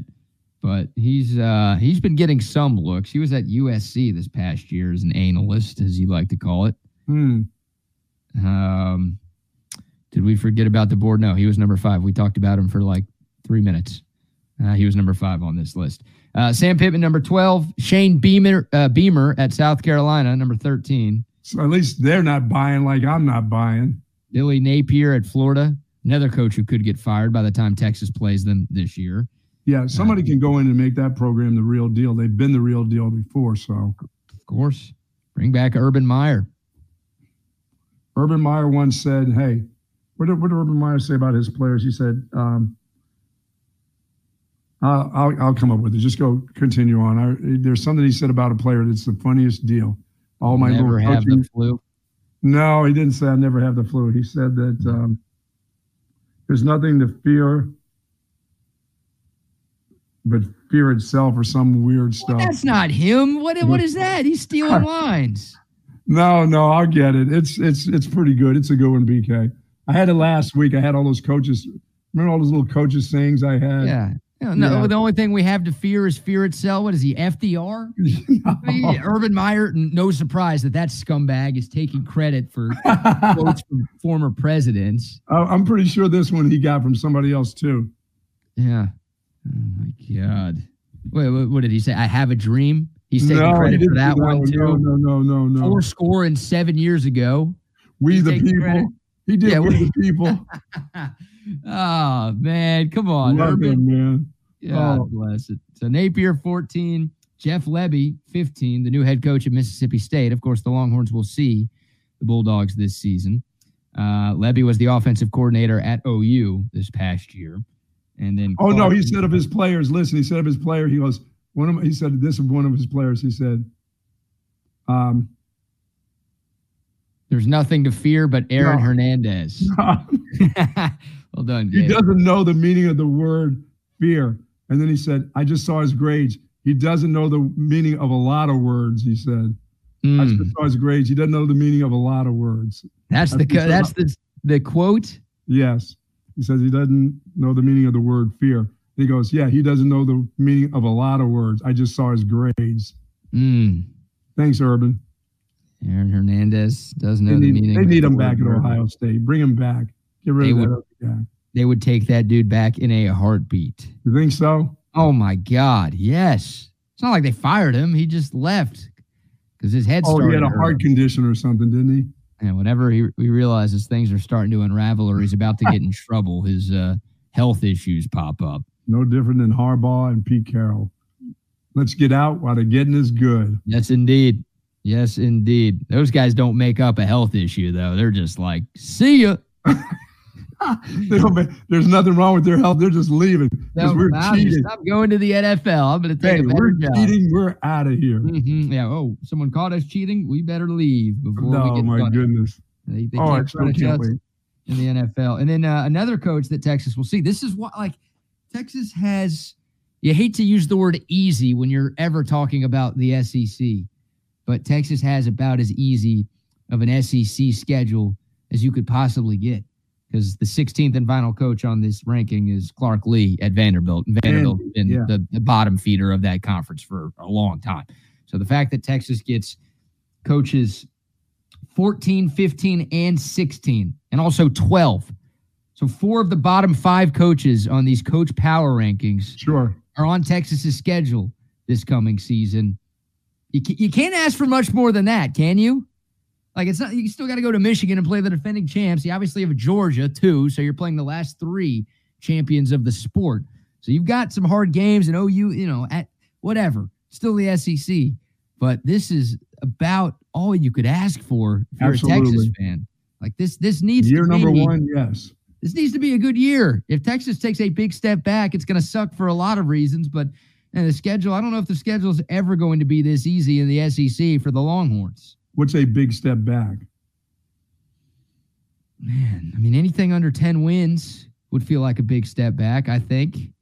Yeah, We're talking 9-3. 8-4 is probably a big step back. Yeah, 9 wins is okay. 9 wins is not a big step back. 9 wins is disappointing. Yes, but it's still in the SEC. 9 wins your first year in, yes. And it's a step back. But, big step back, you might have to go down to 8 wins, because that's 3 fewer wins than what you had in the regular season this year. That qualifies as a big step back, especially when you went from 8 to 11, so you took a big step forward. Sure. You go all the way back down to 8 the following season. No, you can't go back to 8 anymore. That's a big step back right there. So there you go. Those are your SEC coach power rankings, and another reason why I think expectations are already high even before we talked about this article. Now Texas might be the number 2 team in the country. In the preseason AP Top 25 poll when we get there. What was the T-shirt group? Where were they? Number 10? Venables, the T-shirt model, he was number 8. Wow. Yeah. Yeah, jury's still out for me on Venables. Yeah, this is you think it's a big year for Texas. OU, this is a big year for both teams walking in there, especially for Venables. Venables, the T-shirt king. Wow. He bought himself. Look, he had a great year too. Year 1 was not good. They were, 6-6 in the regular season? Worst record in a long time for the Sooners. But year two, they beat Texas. Obviously, huge win for them. They won double-digit games. They had 2 losses, which kept them out of the Big 12 championship, but they were, on the road by a combined 8 points. So, hey, they played the Alamo Bowl, though. That was cool. Yeah, clearly they lost the Alamo Bowl. Oh. Couldn't be us. Clearly, they're moving in the right direction, but they had the cupcake schedule last year, right? Like they had about as easy as a Big 12. Not that the Big 12 was that good anyways, but they had as easy of a Big 12 schedule as you could have, and they didn't even make it to the conference championship game. Yes. Now you look at their slate compared to Texas's in 2024, dude, they've got. Yeah, they got away with it last year. Yeah, they've got some tough ass games coming up. And the young quarterback that ended up playing towards the end of the season, I was fearful of the lefty. Now that he's gone to Oregon, that's fine because I'm not so fearful of the kid that came in last year late in the season. I thought he was above average. I know he's a great recruit, and he's not started, the season, and he'll be better as a starter probably, but I wouldn't fear him as much as I did that dude last year. That guy was scary good. Yeah, and obviously he had the Longhorns number. Jackson Arnold, who you're talking about. Yeah, this is OU's schedule. So they play Temple? Not a lot in the non-con. Yeah, they get Temple. The hell? Stan Drayton. Temple. I would love to play Temple. My God, they get Stan Drayton, the former Texas running back coach, in week 1. They've got Houston in week 2, in which will be a non-conference game, which help me. It's going to take a long time to figure out what conferences are next year. Tulane in week 3. Tulane's been solid, decent non-con game, the toughest non-con game OU has. But yeah, look at their conference slate. I mean, Tennessee, at Auburn, obviously Texas. They've got a trip to Oxford. They've got a trip to Columbia. They've got to host Alabama. And then the last game, let me scroll down on the screen. Their last game is at LSU.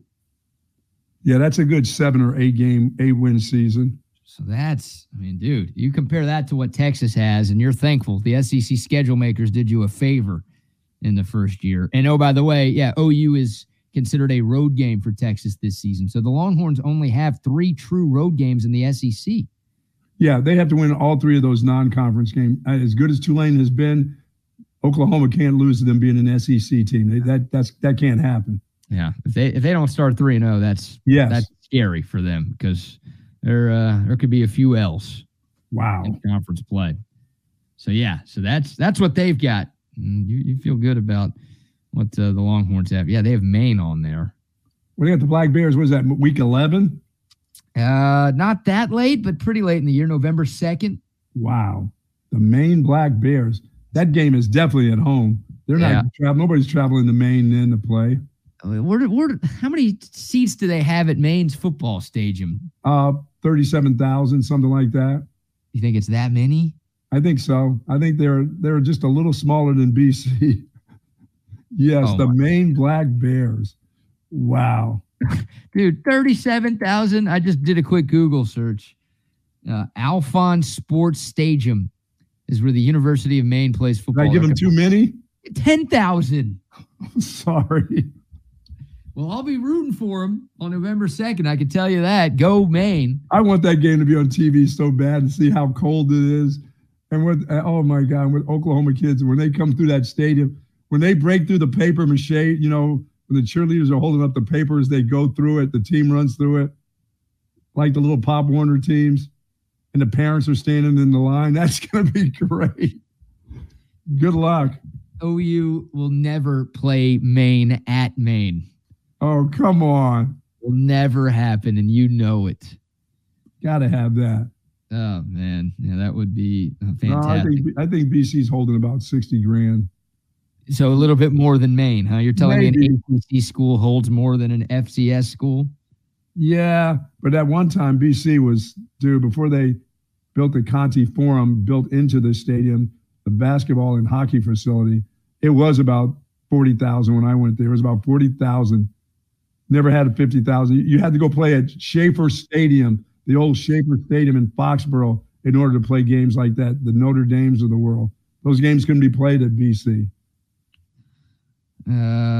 I don't think BC's ever played Maine. I don't think even then we played Maine, the Black Bears of Maine. We played them in baseball. That was about it. Yeah, I don't Maine. I know nothing about them. All right, I'm trying to pull up this graphic. One final Texas football thing here to show the people. Another reason why you should be confident that the Horns are going to make some things happen in their first year in the SEC. Here's this. Here's a chart. Returning head coaches and quarterbacks for Texas opponents in 2024. So green means yes, they are returning. Red means no, they are not returning. And these are Texas's opponents this year. I mean, you've got, look at all of that red on the quarterback side of things. You got 1, 2, 3, 4, 5, 6, 7, 8 new quarterbacks. Texas plays 12 games, obviously, next season. 8 of those 12 will be against first-year starters at quarterback. Then you look at the head coach category, not as drastic, but 4 of the 12 games that the Longhorns will play will be against first-year head coaches. So It's pretty good, isn't it? I mean, it is. There aren't a lot of contenders. We've talked about it, right? Texas, the only team that made the playoff this past season that returns its coach. Are you sure UTSA's quarterback's not back again? I don't think Frank Harris can play till he's 52. Come on, Johnny U. I think he might be older than Johnny U. Wow. Right now. Yeah, I don't think Frank Harris can come back for another season. But, yeah, there you go. I mean, Texas has coach and quarterback returning. I don't know how many other contenders can say that. I don't know if any other contender can say that. Like Michigan can't, Ohio State can't, Alabama can't, Georgia can. That's why Georgia's preseason number 1, and that's they're the favorites to win it all next year, and they should be. But like most of the other teams, LSU's replacing its quarterback. Most of the other teams that are expected to be in the mix for the CFP in 2024 are replacing either their head coach or their starting quarterback. Texas has both of those guys back for year 4 for the head coach and year 3 for the QB. That's good. That is good. All right, we'll take your thoughts. Good stuff. I like the coaches. I like that coaches, top 5. That's good stuff. It's good. I mean, I still believe. I think Sark is number 2, and I think he'll show that this year. Yeah, I think he's got a chance to be the second best coach in this conference. So to overtake Kirby Smart, you're going to have to win multiple national championships. Yes, you will. Yeah. Oh, yeah. That's going to take a while there now. It will. Yeah, and that guy's done an amazing job, and he's now the best coach in college football. That Nick Saban has hung him up. So that will be a fun one, but a tough one, of course, on October 19th, and it will be tough competing against that dude in the foreseeable future. Okay, before we I got to show you what Kim Mulkey, your girl, was wearing. I saw her last night. I watched about 5 minutes of the game again. Whoa. Yeah. Dude, you are the Title IX king. Yes, sir. I mean, God, I've never seen a supporter like you. I'm unbelievable when it comes to women's college basketball. I am in there now. I'm sorry. I better not say that because you'll take it a different way, too. I'm involved now. How's that? Is that better? What way would I have taken it? If I said the word in there and I'm waiting for you to go something else. I'm involved. That's what I mean when I say I'm in there. I'm involved now in women's college basketball. I'm just trying to figure out what you think I was going to say. What? Women in there? Or if I would have said up in there, that'd have been different. Up in where? Forget about it, will you? Let me tell you about my friends that relax the back. I was talking about my back and how it's feeling today after getting out there in the pavement, getting my cardio in yesterday. My back is really jacked up, and it's been jacked up for over 20 years now. But I'll tell you what, since I found the folks that relax the back, it has been magnificent. The chair that I'm in right now, I've been in this chair for about 15 or so years, and it gives me all the support in my thoracic back area and my lumbar area that I really, really need. And you can do the same. They've got numerous chairs over there for you.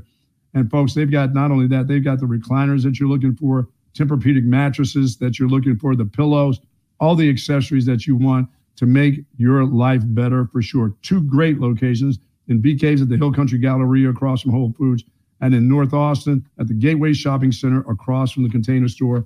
Live pain-free like the Buck. with Relax the Back. How about our guy Tom McKay with the Facebook comment? Yeah, we stream live on Facebook as well. Make sure y'all like us over there. He's at Dr. Eckert's office right now.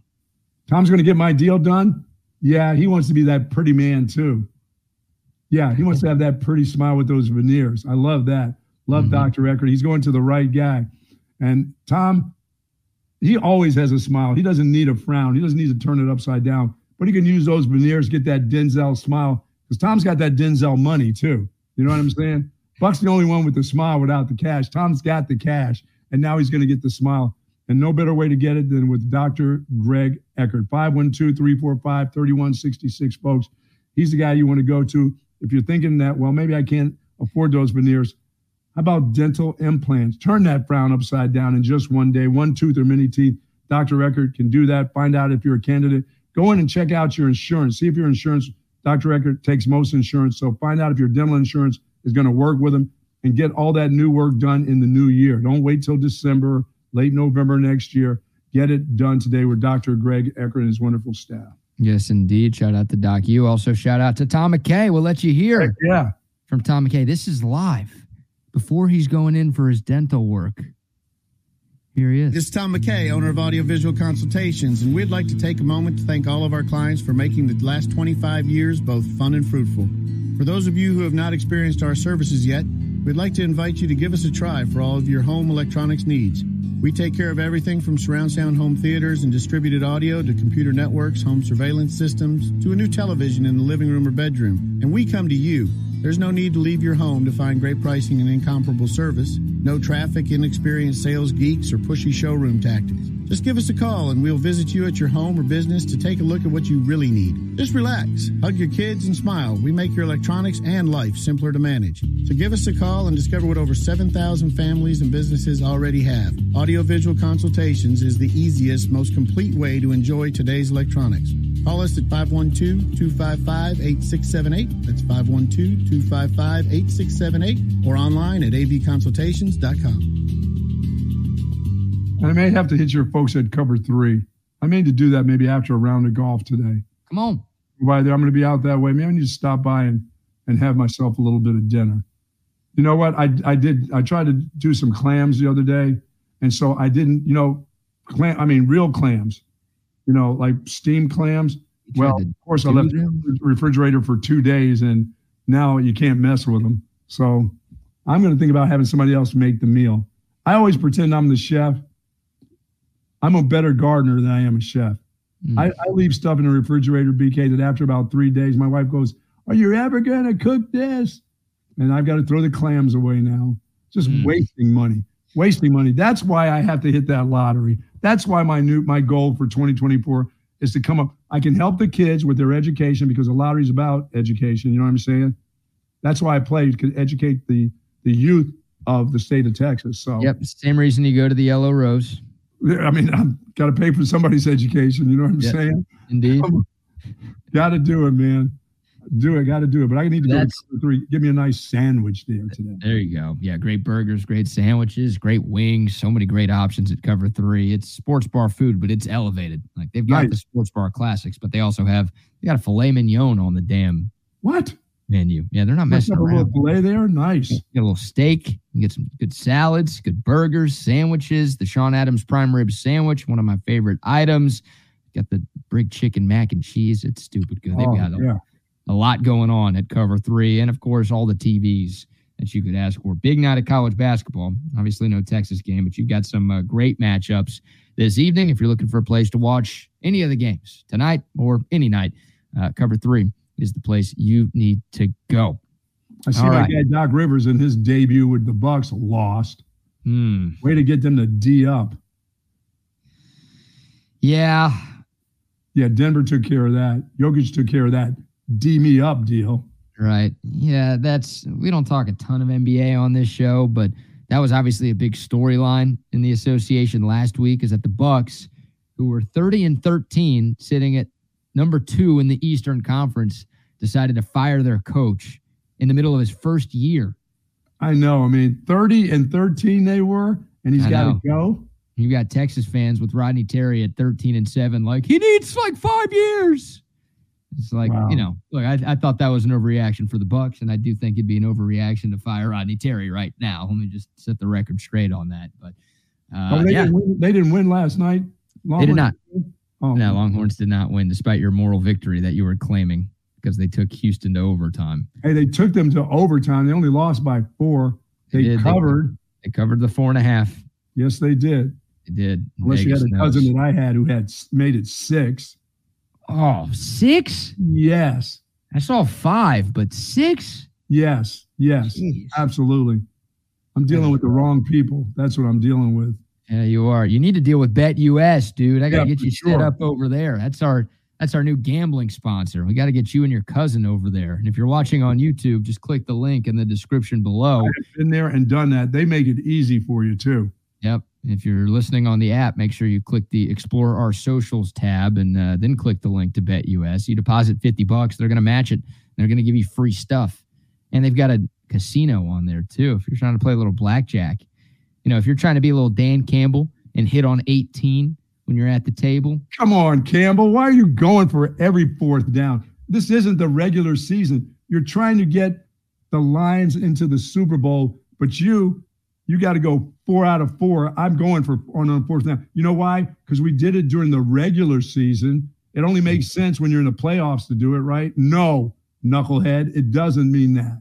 It means your team is looking at you like, and believe me, if you think his players after that game didn't sit down and go, really, Dan? Really, coach? We love you, but really, you're going to go for this many 4th downs? We're up 17. Can we kick and make it 20? No. We need to get 7 points out of it because we did it during the regular season. Yeah, what do you think the kicker was feeling after that game? Like, why did I even dress up? Could have stayed in my sweats. Free day of work for him. No kidding. I mean, absolutely. Yeah. He was under no pressure whatsoever in that game. Did get Dan Campbell on BetUS. Oh, my goodness. He can riverboat gamble over Hit there. on 18. Yeah, give me another hit there, dealer. Yeah. I think I got it. I got a 3 in me coming up. Really, Dan? God, there's your NBA. Yeah, the Bucks made the move to Doc Rivers, one of the biggest chokers in NBA playoff history. He obviously did win a title with the Celtics back in 2008. It's been a while. What a team that was, by the way. And that's a team that probably should have won 2 or 3. And then he's just had, perennial playoff failures with the Clippers when they had their studs. Sixers. With the Sixers when they were always in the mix in the East. I mean, that's Doc Rivers has turned into playoff choker. So, I feel worse about the Bucks' chances to win. I don't know much about Adrian Griffin. The players clearly went to ownership and were like, "This guy ain't the guy." Like that's why the move got made. You don't of course, fire it always is. Yes, 30-13 unless the players are like, "Dude, this guy sucks. We don't get along with him, and he's not going to help us get to the top." Which that's one thing, but Doc Rivers, that's the guy you're going to bring in now. And I get it, midseason there aren't a lot of options there, but no, I feel worse about the Bucks' chances to win another championship now because they have Doc Rivers than I did with Adrian Griffin, even though that was a first-year guy. So there's no doubt about it, man. Mm-hmm. All right, BetUS, by the way, make sure you go support them. Please do. Teased this at the start of the show. Big injury for the Kansas City Chiefs. We'll continue to preview the Super Bowl. We've got a while before the game actually gets here. Of course, it comes a week from Sunday. But lifetime Longhorn, Charles Omenihu, tore his ACL in Kansas City's AFC Championship win over the Baltimore Ravens on Sunday. So Omenihu, needless to say, will not be able to participate in the Super Bowl. He obviously had a huge play, the strip sack fumble of Lamar Jackson. Had a career-high 7 sacks this season despite being suspended for the first 6 games of the season. He was having his best year in the league, and he was a big part of that Chiefs pass rush. That is a big loss for Kansas City. Yeah, it really, really is. I mean, especially when you're playing against Brock Purdy in this group for the Super Bowl, that's going to hurt a lot. I mean, I saw him stretching and trying to do things on the sideline. I didn't think it was anything but a sprain, but he tore that thing, and the things he was trying to do in order to get back in that game was incredible, BK. There's no chance. You're not running back in there with a torn ACL. You're not going to move like that. I didn't think he could move like that when I saw him on the sideline. I'm like, how's this guy moving around like this, trying to get like he's going to get back in the game? After I heard he had torn the thing, I'm like, damn, that's a hell of an effort right there. Now, generally with those, you go sit down and you they either put you in a cart to put you back inside, or you limp off. But he was doing everything he could to get back. He wanted that one badly. Yeah. And Amenahu, the former San Francisco 49er, obviously former Houston Texan and lifetime Longhorn, would have been cool for him to get to go up against his former team in the Super Bowl. And yeah, look, Brock Purdy's like any other quarterback. You get pressure on him, he's a hell of a lot worse. So Amenahu has been one of the most consistent pass rushers that the Chiefs have had all season long, and him being absent for that game a week from Sunday, that's a massive, massive loss for him. So, feel for him, man. He's worked hard to get to this spot in his career. Big time year for him, and unfortunately, he will not get to participate in what would have been the biggest game in his career. So, and vice versa on the other side. If Bosa doesn't get the pressure like he did later in the game the other night, I mean, in the beginning he was a no-show in the first half of that game against Detroit. He didn't do anything. Once he started making tackles and getting into the flow of the game and got pressure and got to golf, he's an animal. I mean, really, if he gets controlled, Kansas City will win that thing by a touchdown, I believe. He's the guy, because Chase Young, I don't care who you got against him, you can handle him. Yeah. They spent a lot of money on that dude. He hasn't been the same since he got his knee busted up. He's not the same guy. He's almost better against the run than he is as a pass rusher. But Bosa's the one who can wreck your game on that defensive front for San Francisco and give Patrick Mahomes a lot of problems. And he can give you problems in the run game too. But he's one of those momentum guys, Bosa. If you keep him down early and keep him away from especially off your passer, you can win that. They'll win that game by a touchdown, I believe. But if he starts wrecking your home early, I mean, that's a problem for Kansas City too. Yeah, Patrick Mahomes, you look at the 3 Super Bowls that he's been a part of, and he's 2-1 to this point. The one Super Bowl that he lost, that beat down to Tampa Bay, it's because the Chiefs O-line just got bullied for 4 quarters against Tampa Bay. Everyone talked about Tom Brady, and obviously it was an amazing story for Tom, and he played well all season long, and he was great in that Super Bowl. But the story of that game was the Bucs D-line just dominating Kansas City for 60 minutes to the point where the Chiefs basically got rid of all 5 starters they had on the offensive line and said, we're starting from scratch because this isn't good enough. So that goes to show you, the Chiefs, the Super Bowl, they got worked up front. The Super Bowl they could not win on the line of scrimmage was the one that they lost. Right. If those guys are able to win against the very strong pass rush of San Francisco, then, Kansas City is going to be hoisting the Lombardi Trophy again for the third time. And Chiefs are going to try to take Pacheco and run it against that defensive line, which I think they'll be okay. But when they get to that linebacker area with Warner and those guys they hit for keeps. So all that high stepping that he does, you got to be careful. You got to be aware of that. Those guys will hit you and hit you hard. So I don't worry so much about San Francisco against the Chiefs run. I think the Chiefs will still be able to run the ball because I'm not quite sure the fat guys in the middle for San Francisco. I haven't seen them do anything in 2 playoffs. Number 99, that big dude, he's just in the way. He just takes up space, but he hasn't got any push in these playoff games. And their run defense, not that good. Linebackers still good in the pass and good against the run. So Pacheco will get his. It's what they can't let Patrick Mahomes get his. And that guy, no matter what you say, is going to take off and run and get some things done in the run game. He just is. He's just that kind of quarterback. So yeah, I think the running backs are going to be a huge factor in these games. You think Pacheco will against that defense? Yeah, I mean, San Francisco did not do a good job of stopping the run at all in either of their playoff wins, right? Green Bay had some success running the football, and Detroit had a ton of success running and the football. Know how good they are with their linebackers at San Francisco. It's the front 4 that were really disappointing, I thought. Yeah, and then you look at Kansas City, the biggest criticism of Baltimore in that game on Sunday is that they didn't run the ball enough. Right. It was a joke. I mean, Baltimore only had 8 running back runs in the game. Let's see if I can find it. Sorry, 6 running back runs in that game. And, Gus Edwards had 3 carries and averaged almost 7 yards a clip. He had 1 carry in the first half. It went for 15 yards. Then they stopped giving him the ball, yeah. But you think of Buffalo, Buffalo for large portions of that game against Kansas City were able to run the ball pretty effectively. By the way, did they have any set runs for Lamar in that game? They didn't run any quarterback counters, did they? Maybe not 1 really. Or 2. Not enough. They didn't run it. There were way too many drop back passes. Yes. in general. I mean, that was a silly game plan considering the Chiefs had a top 5 pass defense in football this year and a bottom 5 run defense in football. I'm on the Chiefs early. It's early. I'm on the Chiefs now. And just that okay. I mean, can we get to a deal where we're going to have the San Francisco 49ers favored by 2.5 maybe? They opened up as a 2.5 point favorite. That would have been your time to pounce. Now what is it, 1 now? I think it's down to 1. It'll be come on, don't be a pick 'em at game time. I'm seeing 1.5 right now. It's going to end up being that stupid hook. I got down to 1, and then hook doesn't matter that much when it's 1, right? No.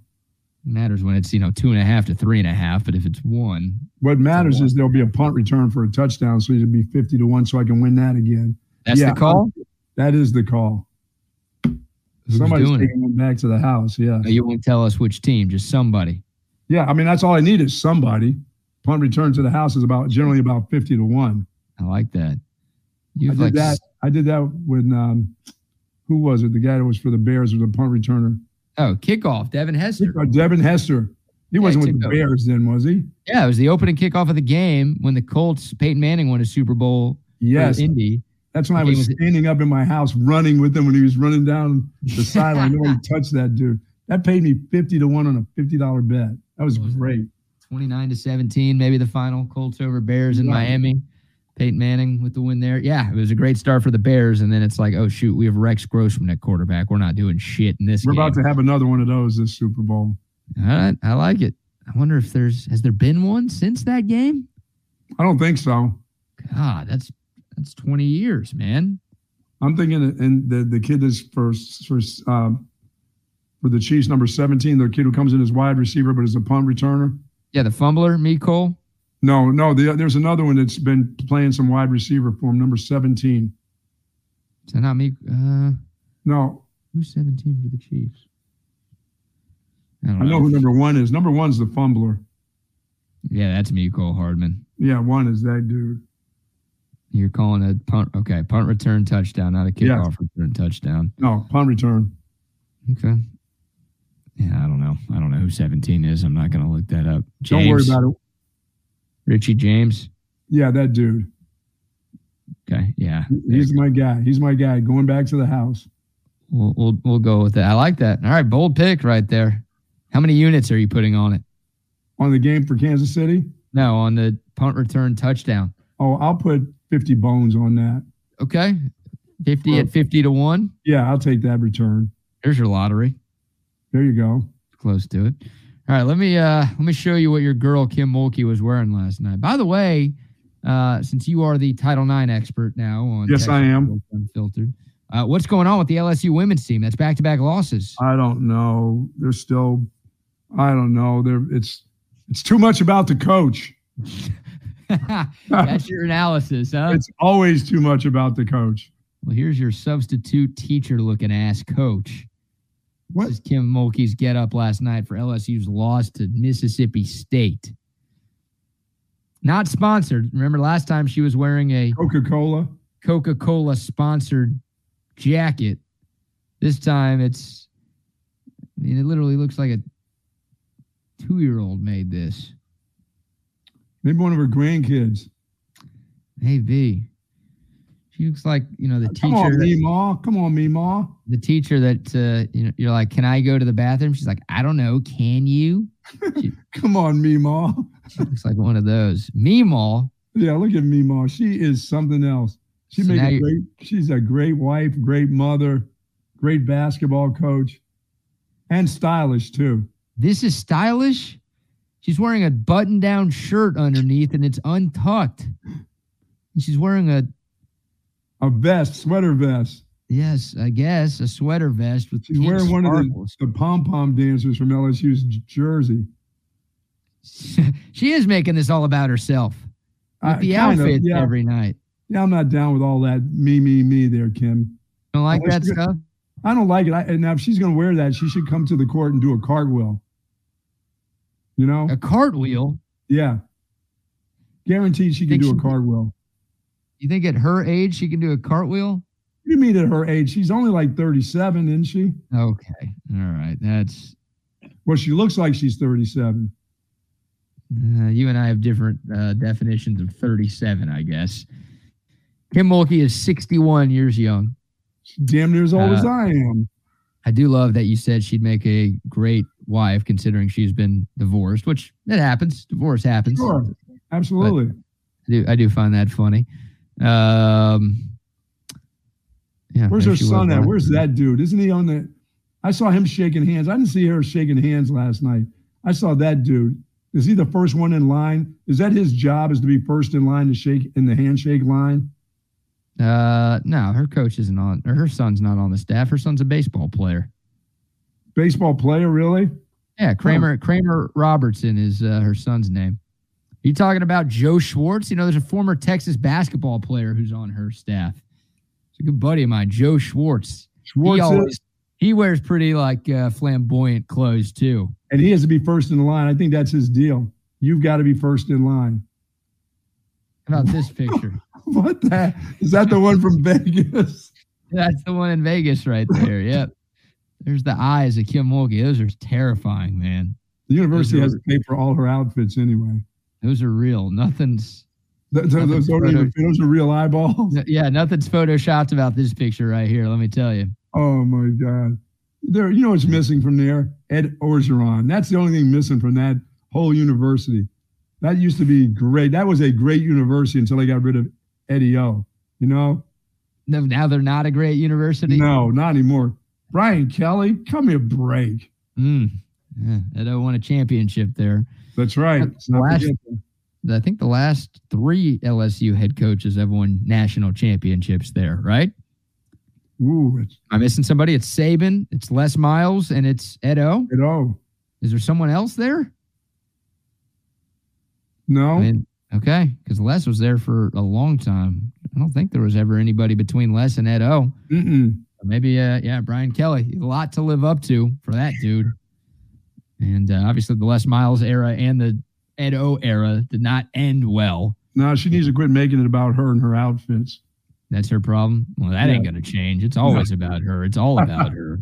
Oh, my goodness. That's why you love her. That's why she's your hall pass. She's lost 2 in a row, I believe. Big games. 2 in a row, yep. Lost to South Carolina, which everyone loses to South Carolina, but lost to Mississippi State. Wow, that hurt.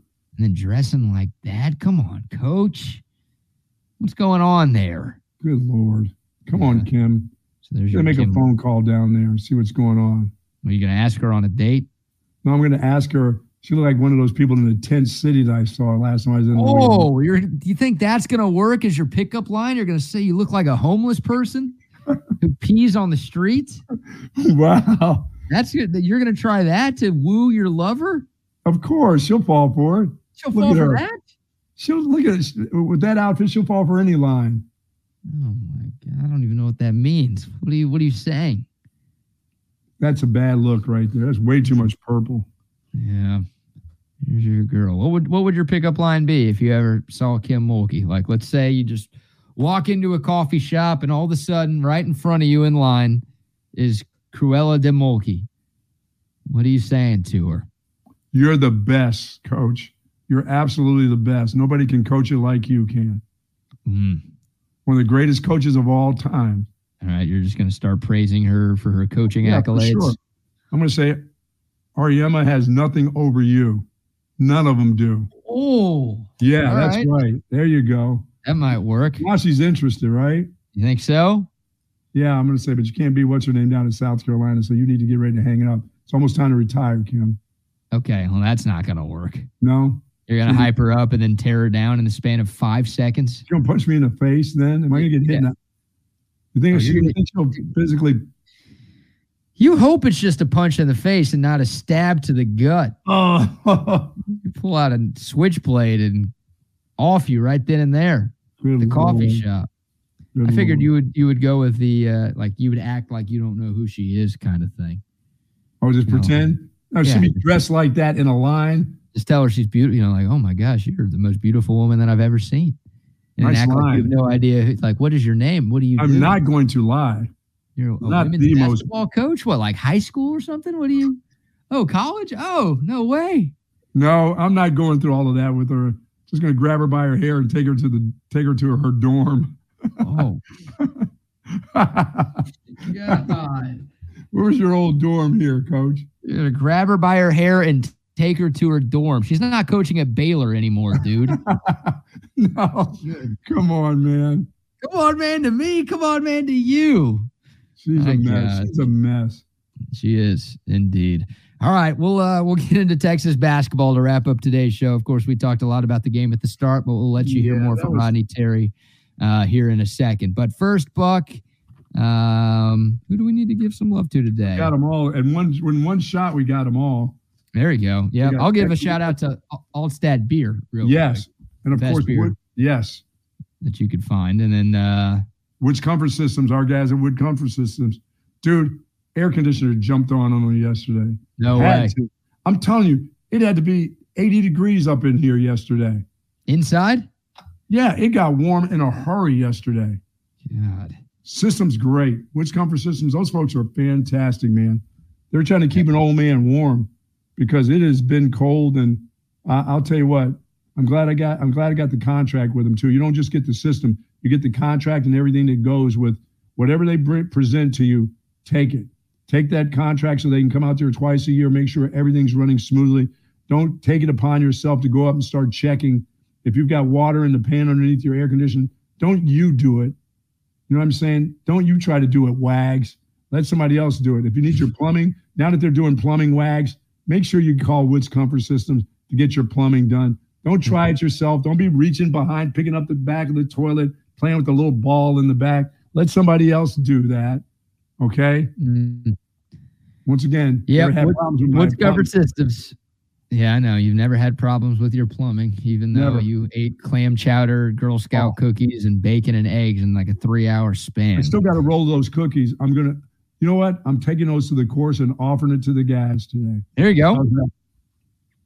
That's nice. Nothing wrong with that. I'm going to charge them $3 because half of the roll costs $3. Inflation has hit the troops. The Girl Scouts are upping their prices this year. Wow, so. Man, oh man. Used to be kind of nice, right? Like, look, back in the day, you said it was what, $1.50 a box? Yeah, dude. I remember when it was $1.50 or $1.25 for a box of those things. Oh, I mean, even I do have to get those mint deals to put in the freezer, though. I don't have any of those. No, the thin I'll pay mints. $6 for those thin mints. Yeah, those are elite. The freezer thin mints are strong to very strong. But yeah, even the last few years, right? As prices have continued to go up, they used to be $5 a box. So it's like you just have a 20, you get 4 boxes. There you go. That's easy. Yeah, you always have a 20 on you. But now $6 a box. Yes. $20, you only get to 3, and then you got change, and you're like, should I ask the troops for change or no? I want to support. Hard to ask the troops for change. No, just keep it. I know. And then it's like my wife says, go just walk right up there, give her $6, tell her keep the cookies, sell them to somebody else, and then go to your car. And hopefully they don't chase you down and tackle you by the legs and bring you down. We banging on the back of your car like that homeless guy did to us in New Orleans. Hey, mister. Maybe I should take some cookies to those folks. Never thought about that. You're going to drive back to New Orleans to give them some Girl Scout cookies? Not those people. Those people were trying to murder us, I believe. They were trying to rape me. I believe. I had that funny feeling. That guy had that look in his eye when he's running at me. Come on out, you rapist.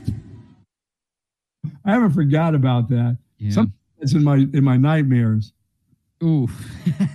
You're seeing the angel of death? Yeah, the hooded guy. I never saw his face. Yeah, he wanted it that way. I don't know if he wanted to see yours either. No. Oh, man. All right. Shout out. Yeah, no, Girl Scouts. If you want to buy some Girl Scout cookies, how about a trade with the Scouts? Some Altstadt beer. No, don't do that. No, you can't trade that for cookies. See if the dads who are there will take some Altstadt beer. Oh, yeah, because they're bringing dads now. It's not about dressing mom up, making her look nice, and then you'd buy the cookies for the daughter. It's dad, big dads. Now they're threatening you. Yeah, that's like, shoot, I'm going to buy. You don't want to buy my daughter's cookies? Are you going to buy Girl Scout cookies this year? Well, you need to buy them from this little girl right here. Okay, Pops, I got you. Yeah, or I'll beat the shit out of you if you don't. Yes. That's what they're doing. Intimidation factor. Yeah. No, I get you some Altstadt beer, not for the kids, for yourself. The best beer that you could find anywhere in the state of Texas. It's brewed in Fredericksburg, but all over Austin, Dallas, Houston. You can buy it wherever you buy your six packs. And it's popping up more and more at your favorite bars and restaurants throughout Central Texas and throughout the great state of Texas as well. They've got a bunch of different brews, something for every beer drinker out there. It's a beautiful week. If you're hitting the golf course, bring you some Altstadt. If you're hitting the lake, get some the Altstadt. lake and the golf course at the same time. At the same time, if you're staying at home, like I'll probably be doing to just watch sports all week, Love they've it. got the Altstadt beer for you too. I'm telling you, it's the best beer you're ever going to find. One sip and you won't go back to the other beers that you have been drinking in the past. It's Altstadt beer, no impurities, no regrets. I'm going to take a guess that there won't be any lakes in the fairways that I'm going to today. Where are you playing? You hobo golfer. Where are you playing? I'm playing at Twin Creeks. Okay. Yeah. There'll be some creeks that my ball will sneak into, but believe me, there won't be any lakes in the middle of the fairways. No. That's only the places that you decide to roam. Yeah, those are the munis that I go to right there because I'm a man of the You are people. a man of the people. Mm-hmm. Unlike and you. a man of the munis. I'm a country clubber. Yeah, but after that round on Friday, I've changed my stance from save muni to pave muni. Pave muni. That is great. That is great. Okay, you can now tell where you played. You can tell. It's a couple days after. There's nothing wrong with it. I won't do it. It used to be one of the all-time great places. It's where it all began, by the way. You could say it. I'm not going to say it. You know what? I played there one time in my life. There's a couple places I played, and I only played once and never played again. When I first came to Texas over 30 years ago, the first golf course I played was Blue Bonnet. And I don't even remember if it was Georgetown, Round Rock, where Blue Bonnet was. But I was told that it was a goat patch before I even got there. And for me, I was coming from the University of Illinois. So one goat patch to the next, I just wanted to play golf. And dude, I got out there and it had just got through flooding here in January. I mean, this whole city was underwater. So I then waited till it got hot. Only about 2 weeks later, it was so hot. And it was so dried out. There was cracks in the earth. And my ball would get stuck in the crack. But you could hit a ball 300 yards, BK. For me at that time, 300 with the roll. Oh, yeah. There was nothing to stop it. There was no grass in the fairways of that place. And seriously, they had a driving range. I remember hitting downhill. But on the other side of the road there was actually a goat patch where there were goats on the other side of the road. And I don't know. I guarantee you they're condos or homes now at that place, Blue Bonnet. Somebody tell me if Blue Bonnet is still in existence. I can't believe it can be. That property is probably grade A now, you know? I hate to see if you're trying to grow grass in your backyard if you have a place there, but it was so rock hard. Never played it one time in ACC, the old ACC. I played there one time. Do you ever hit one of the goats? No, I couldn't hit it that far. Blue Bonnet was northeast Austin. Oh, goodness. Oh. That's what you're thinking of? Yeah, that was the place, Blue Bonnet. Man. I played on Friday. You would have hit the ball about 130 yards, and it would have just stuck in a puddle. You ain't getting a roll out of that little lake. Oh, my goodness. That was the old ACC. The old ACC. That's all I'll say about that. Oh, God. I love all you. right. Love you. Me too. Just not a great day for the course on Friday, but great week to go play some golf. Absolutely, man. Altstadt beer too while you're out there. All right, we'll wrap it up with some more Texas basketball thoughts, and we had some comments earlier about Rodney Terry. Look, I honestly thought Rodney Terry coached a pretty good game last night. There were a few things that he did that I disagreed with. There were a few things that I wish he changed earlier than he did. One of those things, look, I think a big adjustment that Rodney Terry made was putting Kendall Weaver on Jamal Shedd. I mean, Jamal Shedd was having all sorts of success against Tyrese Hunter and Max Asmus, two undersized guards. Rodney Terry, with about 5 or 6 minutes left, made the switch and put Kendall Weaver on Jamal Shedd, and Shedd struggled the rest of the way. He really did in regulation and in overtime. Like, he just could not get the clean looks at the hoop that he had been getting for the first 35 minutes or so of that game. So I like that move by Rodney Terry. You can be critical of the fact that Texas only made one basket in overtime. and there were some struggles in terms of late game execution on offense, but it's not like Houston, who's coached by one of the best coaches in the country, and Kelvin Sampson was super efficient down the stretch too. So I don't think like Kelvin Sampson came in here and coached circles around Rodney Terry, which I was definitely worried about that going into the game. But there were that had a lot to do with the players who want to, last night. Yeah, I mean, a couple of things that like pissed me off. In overtime, Dylan Dessou had 4 fouls, and Rodney Terry kept going offense-defense substitutions in overtime. And there were a couple of possessions where there wasn't a stoppage. So like Texas would get a rebound after a missed shot. They'd go back down the floor on offense, and he didn't have Dylan Dessou on the floor. And it's like, Coach, it's overtime. Like, leave your best players on the floor. All right? If he's going to foul out, it sucks. But, like, trust your upperclassmen to not pick up that 5th foul. Leave him out there on the floor because you need offense. You got to score. You can't have Aiden Shedrick on the floor on the biggest offensive possessions of the game with Dylan Dessou on the bench. Like, no coach does. I was so dumb in overtime. I get if you're doing that with like 5 minutes left in regulation and you're trying to monitor your guy just to make sure he doesn't foul out. But it's overtime. If the guy fouls out, it sucks. But okay, it's go down swinging. Don't go down with like your best or second best offensive player sitting on the sideline because you don't trust him that he can't play defense without fouling. Like that's bad. That is horrible coaching right there from Rodney Terry. He knows better than that. Yeah, that wasn't good. No, and the other thing to me was that whole not rebounding. I mean, he's got big enough guys that can rebound. Guards, forget about the guards. Once again, as you said, their guards had what? 8 rebounds apiece? Yeah, 2 of their guards. The guards had 8 rebounds, folks. I mean, the bigs for Texas, the best was what, 6? I mean, that can't be. I mean, Dylan Mitchell had 10, but Dessou had 6, and I think Shedrick had 4. No, those and once again, it's not like the guards are going to grow for Texas and you're going to get a bunch of rebounds from them. But some of these other guys need to box out, and they just wanted the ball more. They just look like they wanted it because that's how they play. That's their culture. That ball hits that rim, they're all going. Their guards are going. None of them are running back for defense. They are all hitting the boards. They get a lot of offensive rebounds. If the ball doesn't go in and it's up on that rim, they all go to they're all on the loose balls. They play a different brand of defense too, because if you think you're getting out on fast breaks, when your ball comes off and you get it to your guards, and a lot of guards will push it up the court, they stop you by half court. They stop the break at half court. They don't let you get past half court and think you're going to break and get easy buckets against them. They don't give up easy buckets. No, that team is so well coached. They're so disciplined. They do all of the little things right. But you're right. Like they are relentless, man, for all 40 minutes. And last night, obviously, it was 45 minutes. And, Texas. They knew they were in a game last night. And they played.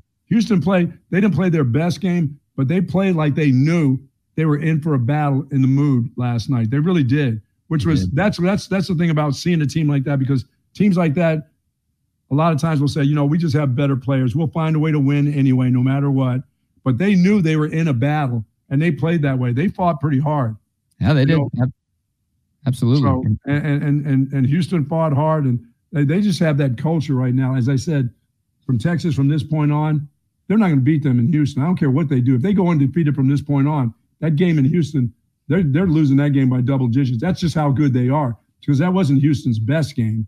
That was just a very good game by a team that has a culture of playing very, very hard. For Texas, that was one of their better games, and they still lost. But Buck right now, of course, Buck Aggie is taking – I'm taking that as a victory for Texas. Sorry, NCAA. You can say what you want to in the loss column, but I'm taking that as now from this point on, these other teams – These Oklahoma States, Iowa States, Kansas States, they shouldn't be beating Texas, home or away. The Longhorns should win those type of games. Sorry, even Texas Tech, even going there, they should be able to win those games on the road. The way you fought last night was a sign of things. What? You think this team's beating Texas Tech on the road? They lost by double digits to Tech at home. How do you expect them to win that? Yes, I expect them to win those games. I think they've been in that battle last night. Proved an awful lot, and it should have proved a lot to the team.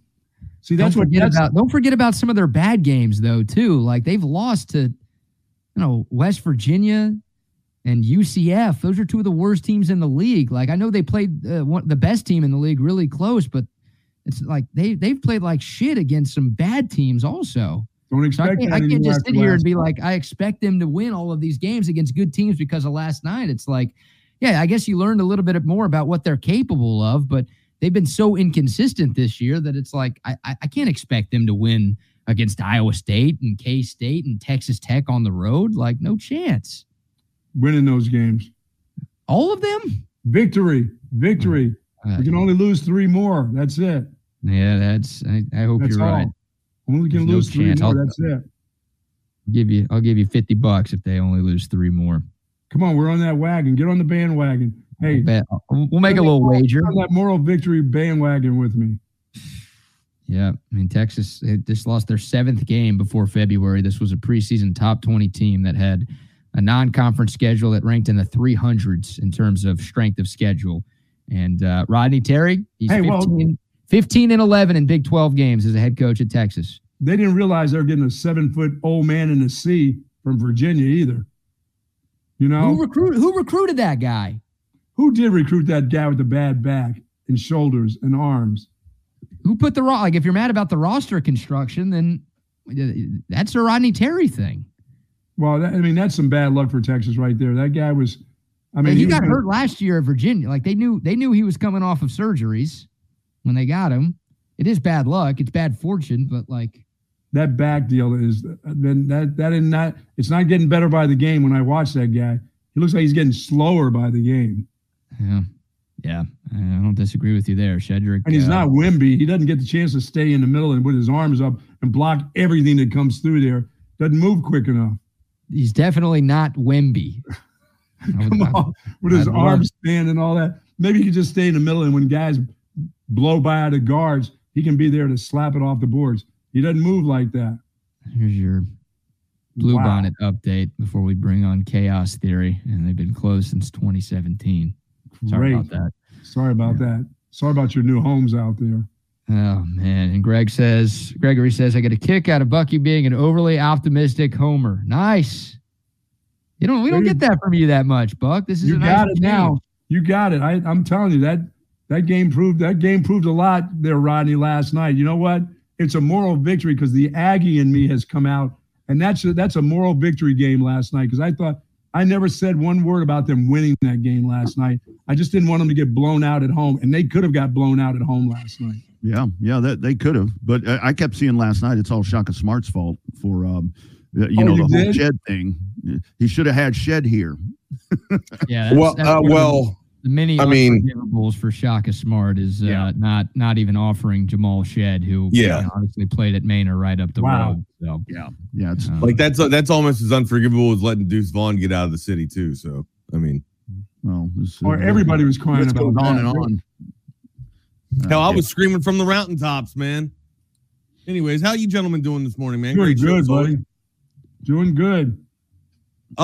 Guys, look, I went back and forth a couple of weeks ago with Jeff about who I thought the best team in the Big 12 was. I thought it was the Houston Cougars, and they looked pretty damn dominant last night, man. Speaking of which, the aforementioned Shed probably going to be Conference Player of the Year. But it's not just that. It's like Francis doesn't even do that much offensively except for just pound glass, right? Like, he's not like contributing, getting all the baskets or whatnot, but he just does so much else off the stat sheet that allows them to get second chance points, tip backs or whatnot, to get back out to the perimeter so the damn guards can reset the play and maybe get up another shot. Cryer was off last night, and we barely were able to stay in touch with the damn Cougars, man. They're a great team. They're well coached. Away last night. I was very disappointed. I thought we were up 7 at one point. I mean, shit. Well, they're well coached, and they don't take a play off. They don't take any plays off. And that's, there's no such thing as 50-50 balls with them, man. It's usually just 100. Like, anytime a damn ball goes up, damn well Houston's gonna, or it feels like Houston's gonna get it, man. They're a good team, and like Buck said, they were off last night. That's and the thing about it is they went to the boards last night. Everybody, all 5 guys go. They don't worry about getting back because you're not going to get any fast breaks because you're not going to get any rebounds on them. They're guards. Those guys, like they play on the playground, they go up above the rim and while your guards are running down the court looking for a fast break, they got 5-on-3 while your other two guys are going down there. Their guards get rebounds. And BK's stat of 2 of their guards having 8 rebounds. Are you kidding me? It's crazy. That's what I got written down on the sheet. Nobody watches shots. No shot watchers. Everybody that puts up a shot, even the shooter follows the shot. Yeah. I like the way they play. But you know what? For Texas, for that victory they got last night, these other teams, they when they get on the road, I don't care, home or away, the Iowa States of the world those shouldn't be overtime games. Texas should be outright winning those games. And I'm not afraid of this team going to play Tech at Tech. Forget about what Tech did to them at home. Last night should be a real nice wake-up call for Rodney Terry and his basketball team, that they can play, they can get into those kind of games. Like you said, they had an opportunity in overtime. What did they score, BK? The one basket? Yeah, they made just one. Well, they didn't get it until 3 minutes into the damn game, or whatnot, or 3 minutes into the stands or half court. Yeah. I thought they tried to. It looked like they wanted to attack Shed. It looked like they wanted to attack Francis and get the guys with 4 fouls out of the game and see if they can maybe make a run at this thing. But I thought they tried to battle with that way too much. I thought they had easy baskets, or they had a few easy look shot, or a few chances that they could have scored from the other side swinging the ball. But, they were too busy focusing on Dessou and Mitchell trying to get the 5th foul on Francis. So, don't go out of your offense to try and get that. What did you guys think of Mitchell? Let me ask you something before I go. What about Mitchell last night? If you can get that kind of performance out of him from this point on, he did some one-on-ones. He rebounded. I thought he played great. Very aggressive.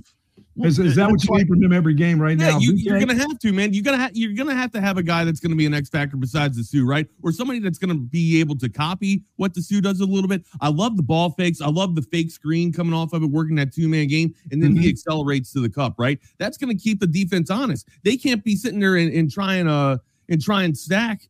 You know what I mean? And whatnot, trying to straddle the damn defense and hedge up on them, right? You're gonna have to actually play that smart and not be over aggressive and take the guard, right? You're gonna have to play both guys in the 2-man game. You can't just overstack on one.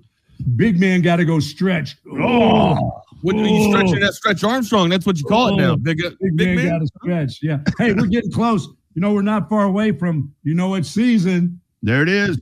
Nope, I'm not letting him show it. Y'all have a good show, guys. Later, bro. There he goes.